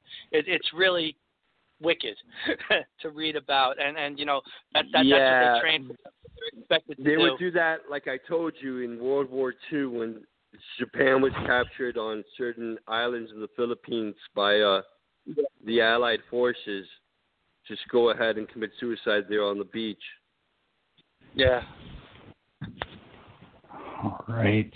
Okay. Well, we just got a few more poems left, guys. BD, unfortunately, Boo had an emergency at work, so she had to drop off. So, do you want to make any? Can you say anything about Raz's poem? Did you hear any of it? Well, the one thing I was going to say was, though, I didn't catch all of it, but what y'all were talking about, the Japanese suicide thing, there's a movie, The Wolverine, not to be confused with the Origins, but there's one where he goes to Japan. But at the beginning of it, it actually has a scene of like Japanese war officials, generals, what have you. They all taking their top clothing off, and they kneel down with their own katanas or wakazashis or tantos, whatever type. I think it depends on length. Type of blade it is, and they all commit suicide. I mean, you don't actually see the stab wound itself, so I mean it's at least not that bad off. But if you ever wanted to see something like that, I looked it up. It's actually historically very accurate as to how they would do it. It's almost like a ritual. It is a ritual. Exactly. All right. Beatty, you're up, my friend. You are. Wiz. Oh, okay. I'm sorry. All right. This poem, Beware the Smiling Eye of Cheshire, I originally wrote it as part of a contest for Jay Hatter. I'm not sure if y'all know who that is, but we do. He drew some things in there that had to do with Alice in Wonderland, and you could see the art, I think, if you actually click on the contest link. But it actually, what I took it as was not anywhere near what the actual piece was supposed to be. But I ended up winning gold for that contest on this. This is Beware the Smiling Eye of Cheshire. Beware the smiling eye of Cheshire. In shadows he waits and does not tire. Take heed this warning, I implore. The danger present you mustn't ignore. To see this grin, concrete's thy end, and such is thy end, swine are better condemned. To drown thyself or noose snap thy neck wouldst be a better fate by far to elect. In darkest of places whene'er thou art lost, he shall appear with intent to accost. With words so sly he shall stupefy thy mind and will, 'tis futility to defy. The first to go is indeed thy sanity, driven out by his laughing inanity. Then expect no less that you be devoured, but not before thy entrails art scoured. Even the maddest of hatters no wiser to run at first sight of said floating incisors. Toothy bleached blight which pierceth the night is the date for which being late is quite all right. I shall repeat with fervor more the words I writ earlier before. 'Tis danger present ye mustn't ignore. Please take heed this warning I implore. In shadows he waits and does not tire. Beware the smiling eye of Cheshire. End poem. All right, I can see why Hatter would pick this as a gold because he himself is such an impeccable rhymer. And to grab something like this and rhyme the way that you did, absolutely brilliant. Did a wonderful, wonderful job on that, and really enjoyed that. It's diabolical, and it is right up Hatter's alley, and many people here. So I like the darkness behind that. Excellent job. Thank you. Rack, what did you think? Yeah, Cheshire Cat's my favorite character from Wonderland. And you know, you've got the insanity attached to that smile, that grin. I think I had a mug one a while back that said, "Smile, it makes people wonder what you're up to." And you know that's the idea. Almost innocuous grin that never goes away. Yeah, you really did a great job with this, and like Jay said, you know, excellent rhyme and flow in telling his story. So this was definitely a great piece. I appreciate it. My first run-in with Cheshire, the Cheshire Cat, was the Disney version of Alice in Wonderland. And believe it or not, as a kid, when I first saw that cat smile, it actually scared me. Kind of freaked me out a little bit. So for a little while there, I didn't want to watch Alice in Wonderland because I didn't like that damn cat.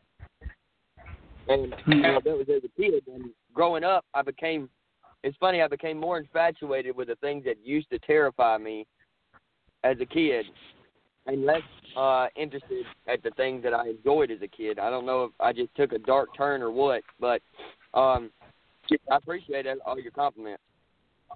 Raz, what do you think? It's a little twisted. Yeah, I see definitely a fear here for the Cheshire Cat, like the poet is describing, and of morbid fears, there's definitely all kinds. So when you have the ire of the Cheshire, like you said, it's just over that thought of if this individual thing really exists only in Lewis Carroll's artwork, then why is there that mass projection or even any popular belief that there is the Cheshire Cat if there's not a kind of a non-linear curve there with our own psychologies being able to process the image and then in turn overlay it with our own self-doubt or whatever there is of unconscious fear, which we usually don't discuss, up to the verge of possibly seeing this very abstract manifestation in terms of some form of hallucinatory nightmare state, like the poet is suggesting, because that's where all our unconscious fears finally end up. Some form of the mind which blocks it out ordinarily, that it started off like a lie any more than the devil, how it was only a form of fiction, this cat. But what we know of those kinds of superstitions, they could just go on playing with you forever, really. Man, you just touched on Sigmund Freud and on Schrodinger's cat. I love it, man. That was really deep comment, man. I appreciate that. Awesome. Now, what I'd like to do right now is I'm going to say thank you. So we're still going to finish up with our last 4 poems, even after the hour, but we're losing everybody out on the board in about 2 minutes. I want to thank Tila, Meta, Rack, Rose, Sal, Raz, WizKid, all for calling. Naomi, Irish, Harko, Parko, Gonzo, Momo, Rick, Beard, and Felon out on the board. Great to see everybody out there. And I know there's a few more people listening. I want to thank Boo for everything she does, and hope she gets that thing settled at work, because she is the busiest lady in the world as far as I know. So we're glad everybody joined us. Check us out on Friday at 9 o'clock Eastern, where we are having, hold on. It looks like we got Lizzie coming up on Friday. So, yeah, that's right. We got Lizzie coming up on Friday. What's she got going on? She has Killer Valentine's Day. Yep. So I see Norman Bates there, so I'm kind of excited to see that. All right, without further ado, let me go to the next poem. This is called 4 Doors Down by Vamp Vixen, and it goes like this. All I know of you is a number on a door, 4 doors down from my own home, a metal number screwed on wood painted olive green, like the Army Marine that you might be. I've heard your leather boots down the hall, a clock that helps me keep the time, heavy and loud footsteps seemingly aching, exhausted from your work as carpenter, cook, or store clerk. I hear your saxophone sometimes playing sweet and low, swaying the walls with your practiced New Orleans jazz. I'm too shy to say your music takes my heart away, but I imagine how your band will make it big someday. I make up these stories of you like a mythic god, one that might not exist, one I'll never meet. But I have smelled your cigarettes every night, the same brand that my grandfather used to smoke. So I send prayers to the heavens for your lungs, and I wonder if you ever pray for me. End poem. Wow. I think this is absolutely super cool. I have never really had that type of concept. You know, I know when I lived downtown here in this city, my 4 doors down was a bar. So you know, it's like I've never thought about who lives down there. I wonder if more people would have thoughts like this. This is quite clever. Rack, what do you think? Yeah, this is very enjoyable. The idea of, you know, someone that just lives a couple doors away, you know, your neighbors. Some people don't think as much about it. You know, the people you pass almost every day, you don't really notice. But you know, she had the music to hear, and you know, all the little details that she picked up. I won't say it's got a stalkerish feel, but you know, to tell the story, you know, the things that she brings out are things that you know, kind of you would notice. You know, you hear the footsteps, it kind of draws your eye to the beat. She's got the audio of the hearing the saxophone and the idea of thin walls and everything else. You know, 4 doors away, I don't know how easy it would be to hear someone playing the sax, but you know, it's a loud instrument, so you would hear it. And all these things that are going to intrigue you about a person and make you want to approach them. It almost speaks of a shy person that wants to meet that person, and is letting their mind run away. It's very, very enjoyable because, you know, it's relatable in the sense of, you know, the everyday. You see people every day, and you know, you kind of want to strike up that conversation with someone, but you're just maybe too shy to. And the notes that remind you of old memories of your grandfather, that smell as opposed to the smell of a different brand. You know, all of that makes this really a very solid piece. This is great. And Raz, what do you think?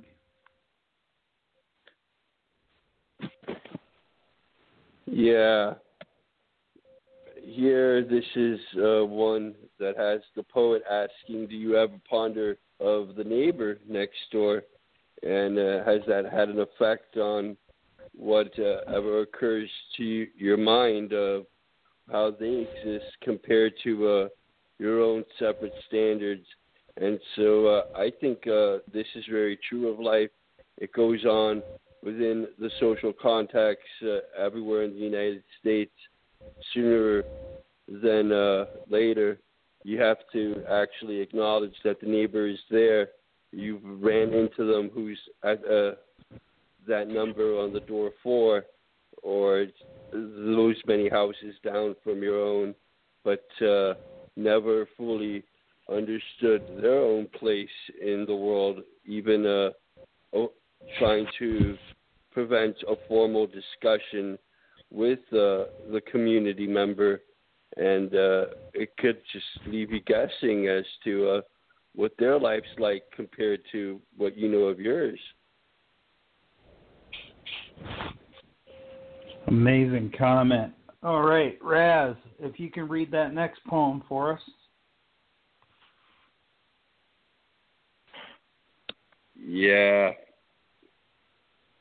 I only came to our house to participate with the recital. So you can ask me to read the next poem like you're doing now. Let's see, this poem is called Again We Go Anything Different. No, wait. I hit the wrong button on the iTablet. That was a different room called Emerging Poets. Against the Wind by Diabolical Beard. Yeah, there you go. One I have read in the past. Against the Wind.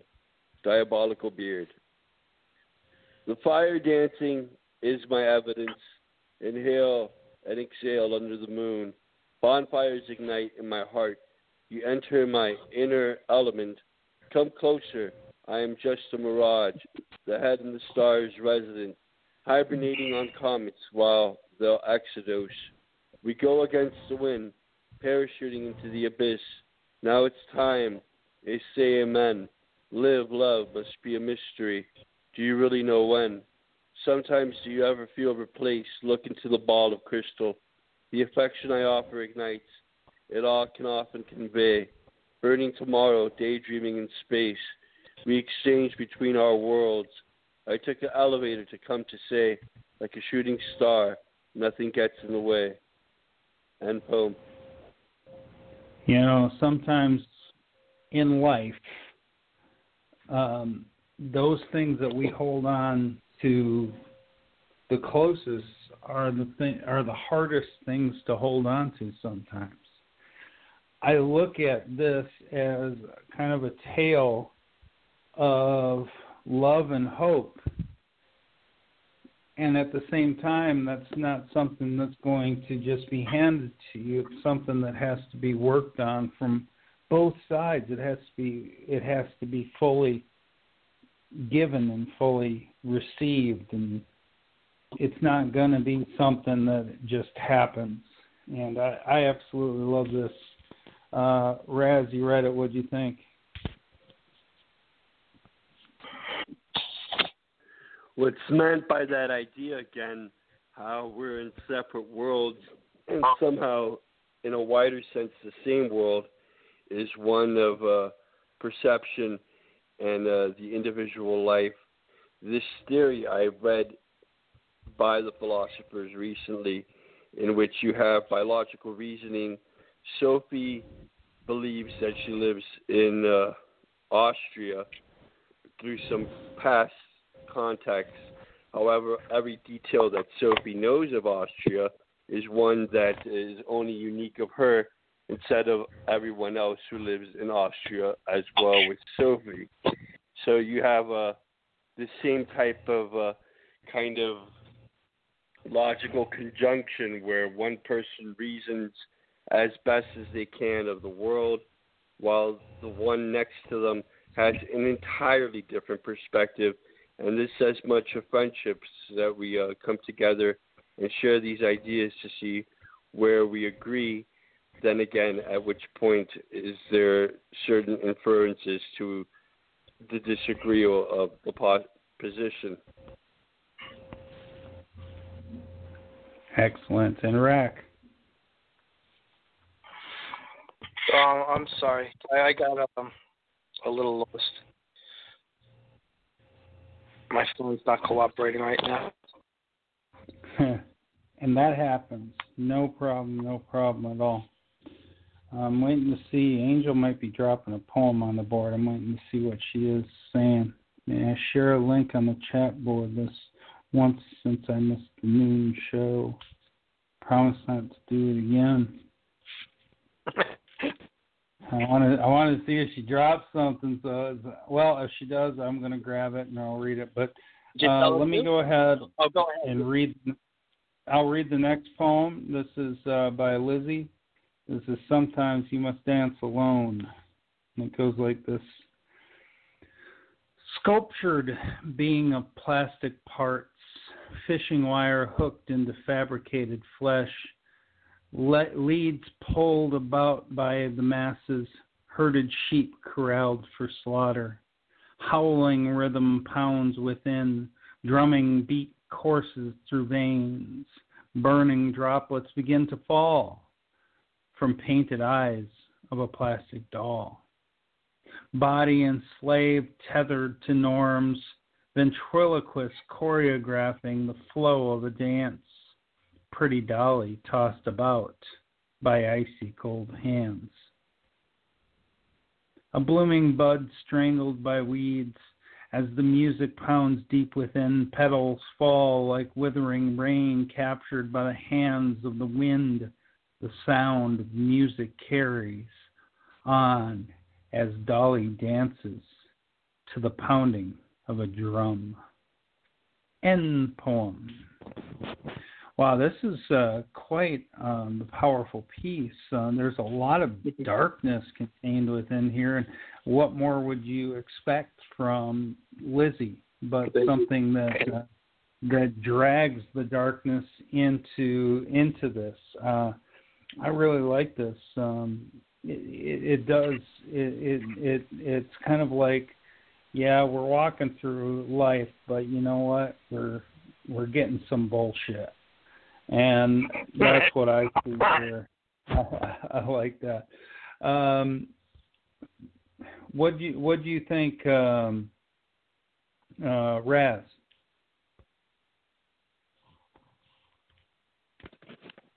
This is definitely the poet at their meanest when coming out with the doll, and it's all battered, being torn apart by the wind, and what there is of that fabrication, as they're pointing out, really is a form of humanity manufacturing a kind of imitation of our own true selves. So if this doll is so deeply neglected, like the poet said, what does that really speak of how we value ourselves any more than those around us socially?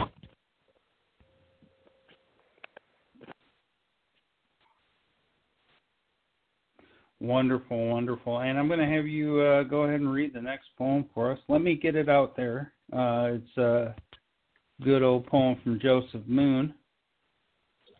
And there you go. This is this. That would I want to just be my mention personal viewpoint, Jay. With the this dolls, yeah, if go you ahead. bring them up, then at least what I understand, you're reaching a touch of psychology where it does really question human existence in general. Don't you have that disclaimer at the beginning of the show, or did you skip for our house that we're not necessarily paid to say anything we do with the poems? Did you forget the disclaimer? Nothing is. Our own opinions are our opinions. They don't reflect La Cosa Nostra per se. That's what I'm saying. Now, this poem by Joseph Moon is his latest front page pick, so congratulations on that, Mr. Moon. All right, here's the poem. Joseph Moon, Tapestries of Olden Times. Sunday smiles, loud laughs, framed in color, photographs, an oracle of romantic poems, now yellow, opaque omens, faded memories on withered walls, my lair where no delight falls, unused tickets to Broadway shows, Vienna vase holds a dead rose, coral curtains with sewn faces of mourners, tongue-tied crickets in webbed corners, rehearsed dirge hymns over and over, starless nights for a lover, a closet full of spiders and high-heeled shoes, surrounded by stale bottles of booze. I gaze her smile and ink the blues. End poem. And I take a look at this. I love that ending, but I think there's something deeper in that ending. A closet full of spiders and high-heeled shoes. What's in your closet? That's all I'm going to say, because it's surrounded by stale bottles of booze as well. You know, we all have skeletons in our closet. That sounds like a pretty interesting closet there. I mean, it's so powerful, the way he brings us on this journey. Sometimes thoughts just are thoughts and inspirations are just brought through a very, very shallow muck field. And I absolutely love the way that he went over this. Raz, you read it. What do you think? Yeah. This, when I looked at the genre Death, Family, and Love, it had me thinking of someone who was reminiscing of a former generation, what their great parents lived like maybe in the 20s or the 40s, especially that usage of Broadway shows. And then I tied it in with Vienna being the Dead Rose. And these were easily mentioned locations roughly around World War II or prior to that war. And so this is like a homage of those relatives, how they had passed and yet linger on with every conceivable manner of which we go on modernizing the verses of which they have left in the past. And Rack. Lost his wife too soon. That's why he's got the tickets that have gone unused, and the closet being full of spiders is something, he doesn't bear to look at the memory or even touch the things that were hers. They still sit there unused, like a shrine almost. And that's why it's the spider webs, and the booze is the mourning of the loss of the person. And this is all, losing someone too soon and not being able to handle it to me. Beautiful, adoring worship of someone that you really cared so deeply about and had plans to be with and fully expected to spend time with, and was ripped away. Very touching. It's just the language that he likes to use, harkens back to making it think, it could be talking about a grandmother and grandfather, or it could, be talking about, someone, just a man and wife as well. But, it sounds like it was set in the older times, but maybe not. So it's just all the emotion that's in it, though, I think, is that sense of loss, that sense of, we should still be together, and I mourn your loss. Beautiful poem, Joseph. All right. We're going to hit our last poem here, and then we're going to put in some brand new music by Boo. So, and here we go. This one was just added by Heavenly Angel. This is called If Love is Blind. And it goes like this. Walking through fields of clover under a teal and pewter sky reminds me of so many mornings with you when we go out feeding the horses, the moments unexplainable. We shared love in this old house, a love evergreen and sweeter than mint tea. Life was wonderful shared with you. Our tour together began 2 years ago, when we created love under Texas skies. I felt explosions of emerald and diamond encrusted stars deep within my being, just to hear you say, I love you. Colored my world in shades of lime, melon, and all colors that promised heaven. The heart doesn't lie, it speaks the truth. Just listen. No eyes, no ears. Silent speak. I knew then we'd be riding into eternity together. You are my Valentine forever. If love is blind, may we never have perfect sight. Cowboys and angels are just meant to be. Maybe God just kind of likes cowboys and angels. End poem. Wow, this is cool. I like this. Once again, she is the queen of romance. We've always called her this. We've always known her for this. And I think this right here is another one of her excellent romantic pieces that just flows with such emotion. She did a wonderful job. Rack, what'd you think? I think I want to be the Marlboro Man. This is really cool. Cowboys and angels and the Texas sky. She paints a idyllic setting and there's obvious devotion in her words and her feelings for this person. It's very really, really ideal. It's the kind of situation anyone would be happy to be in and flattered to inspire. Very beautiful poem, Angel. You just reminded me of that old movie with Don Johnson, Mickey Rourke, Harley Davidson, and the Marlboro Man. Raz, what do you think? Yeah, this is a whole new, different light of what I usually read from this poet. They brought up all that romanticism, how you have in a relationship. Care could be that opening metaphor, feeding the horses, and then moving on, what there is sharing a life with another, the old house. But finally, on reaching a level of actual sarcasm, they pondered, why does God like the same type of cultural references in Texas, what there are of Los Angeles compared to cowboys there at the Country Ranch?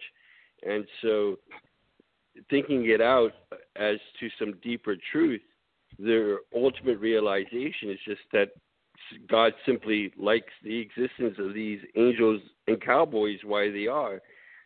So that's definitely a tongue in the cheek kind of response to the beginning of the poem being of a deeper romantic relationship, when the only meaning, however, is not that these lovers cared or to live this way. It's just that God simply likes it like that.